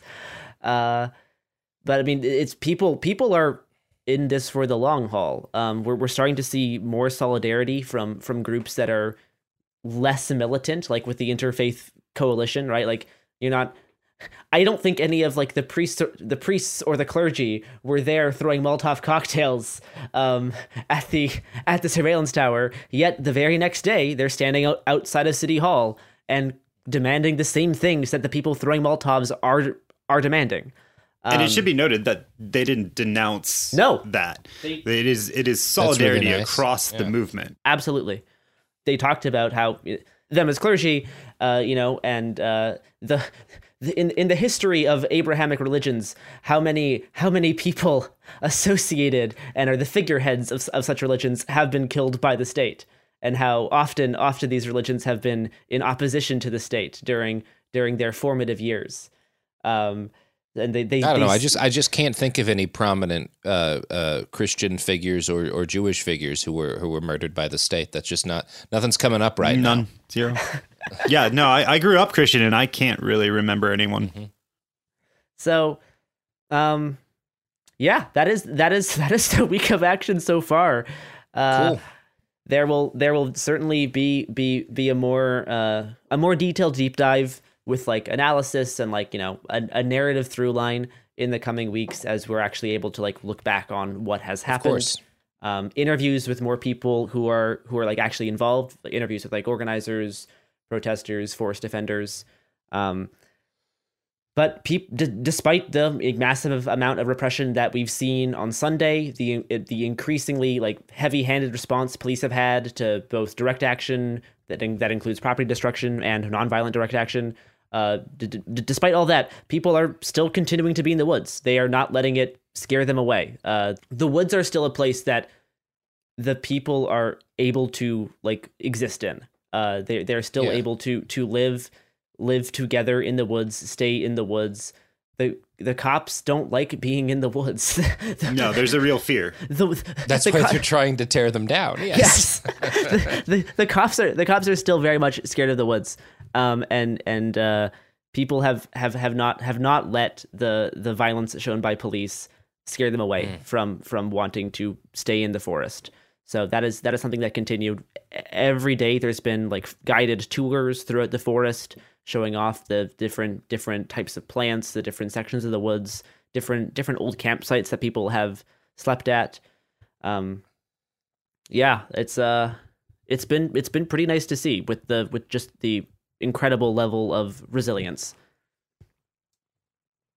Well, I know that I am, and I'm sure many people are kind of watching this from a distance, and very happy to see that folks are continuing to adapt and endure and take punches. It's unfortunate that the punches keep coming, but the ability of the community to take those hits and continue iterating and adapting remains tremendously impressive. I think kind of the note that makes most sense to end on is to say that this is still a winnable fight. Absolutely. And that is a sentiment that literally everyone on the ground shares. Like, we are at a point where, like, people keep saying, like, at this point, they have to win. Like there is no other option than winning. And people have the ability to win. This is a winnable fight. And that is something that people continue to talk about. And that is why people are fighting so hard. That's why people are risking getting these ridiculous charges, because they know that this fight is both worth it and they know this fight is winnable. Like the actions and the risks that people are. The actions and the risks that people are taking are not for nothing. Like they know that it is impactful, and there is a very good chance that this will lead to victory, and will lead to the forest being preserved, to being protected, and being able to continue to grow. It does have a feeling of inevitability that they will win. That we will win. I don't know what the appropriate way to say that is as a journalist, but the feeling is that Cop City will not be built, and that is something that's shared, I think, by all of the activists in this city. And I guess the last thing I'll say is Atlanta Solidarity Fund. You if you've been listening to any of our coverage, you should already know what it is.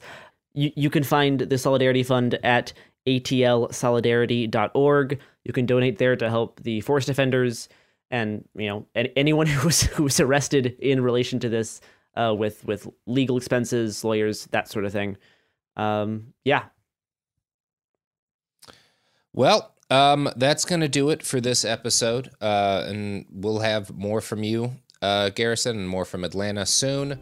Until next time, everybody, keep an eye on shit. Hey, we'll be back Monday with more episodes every week from now until the heat death of the universe. It Could Happen Here is a production of Cool Zone Media. For more podcasts from Cool Zone Media, visit our website, coolzonemedia.com, or check us out on the iHeartRadio app, Apple Podcasts, or wherever you listen to podcasts. You can find sources for It Could Happen Here updated monthly at coolzonemedia.com/sources. Thanks for listening. Trinity School of Natural Health can help you be part of the fast-growing health and wellness industry. With an education that empowers communities, Trinity grads can change lives by applying natural health principles and techniques in holistic practices or stores selling nourishing health products. Offering 19 online programs that fit your busy schedule, you'll get training to help turn your passion into a career. Enroll today at trinityschool.org. That's trinityschool.org.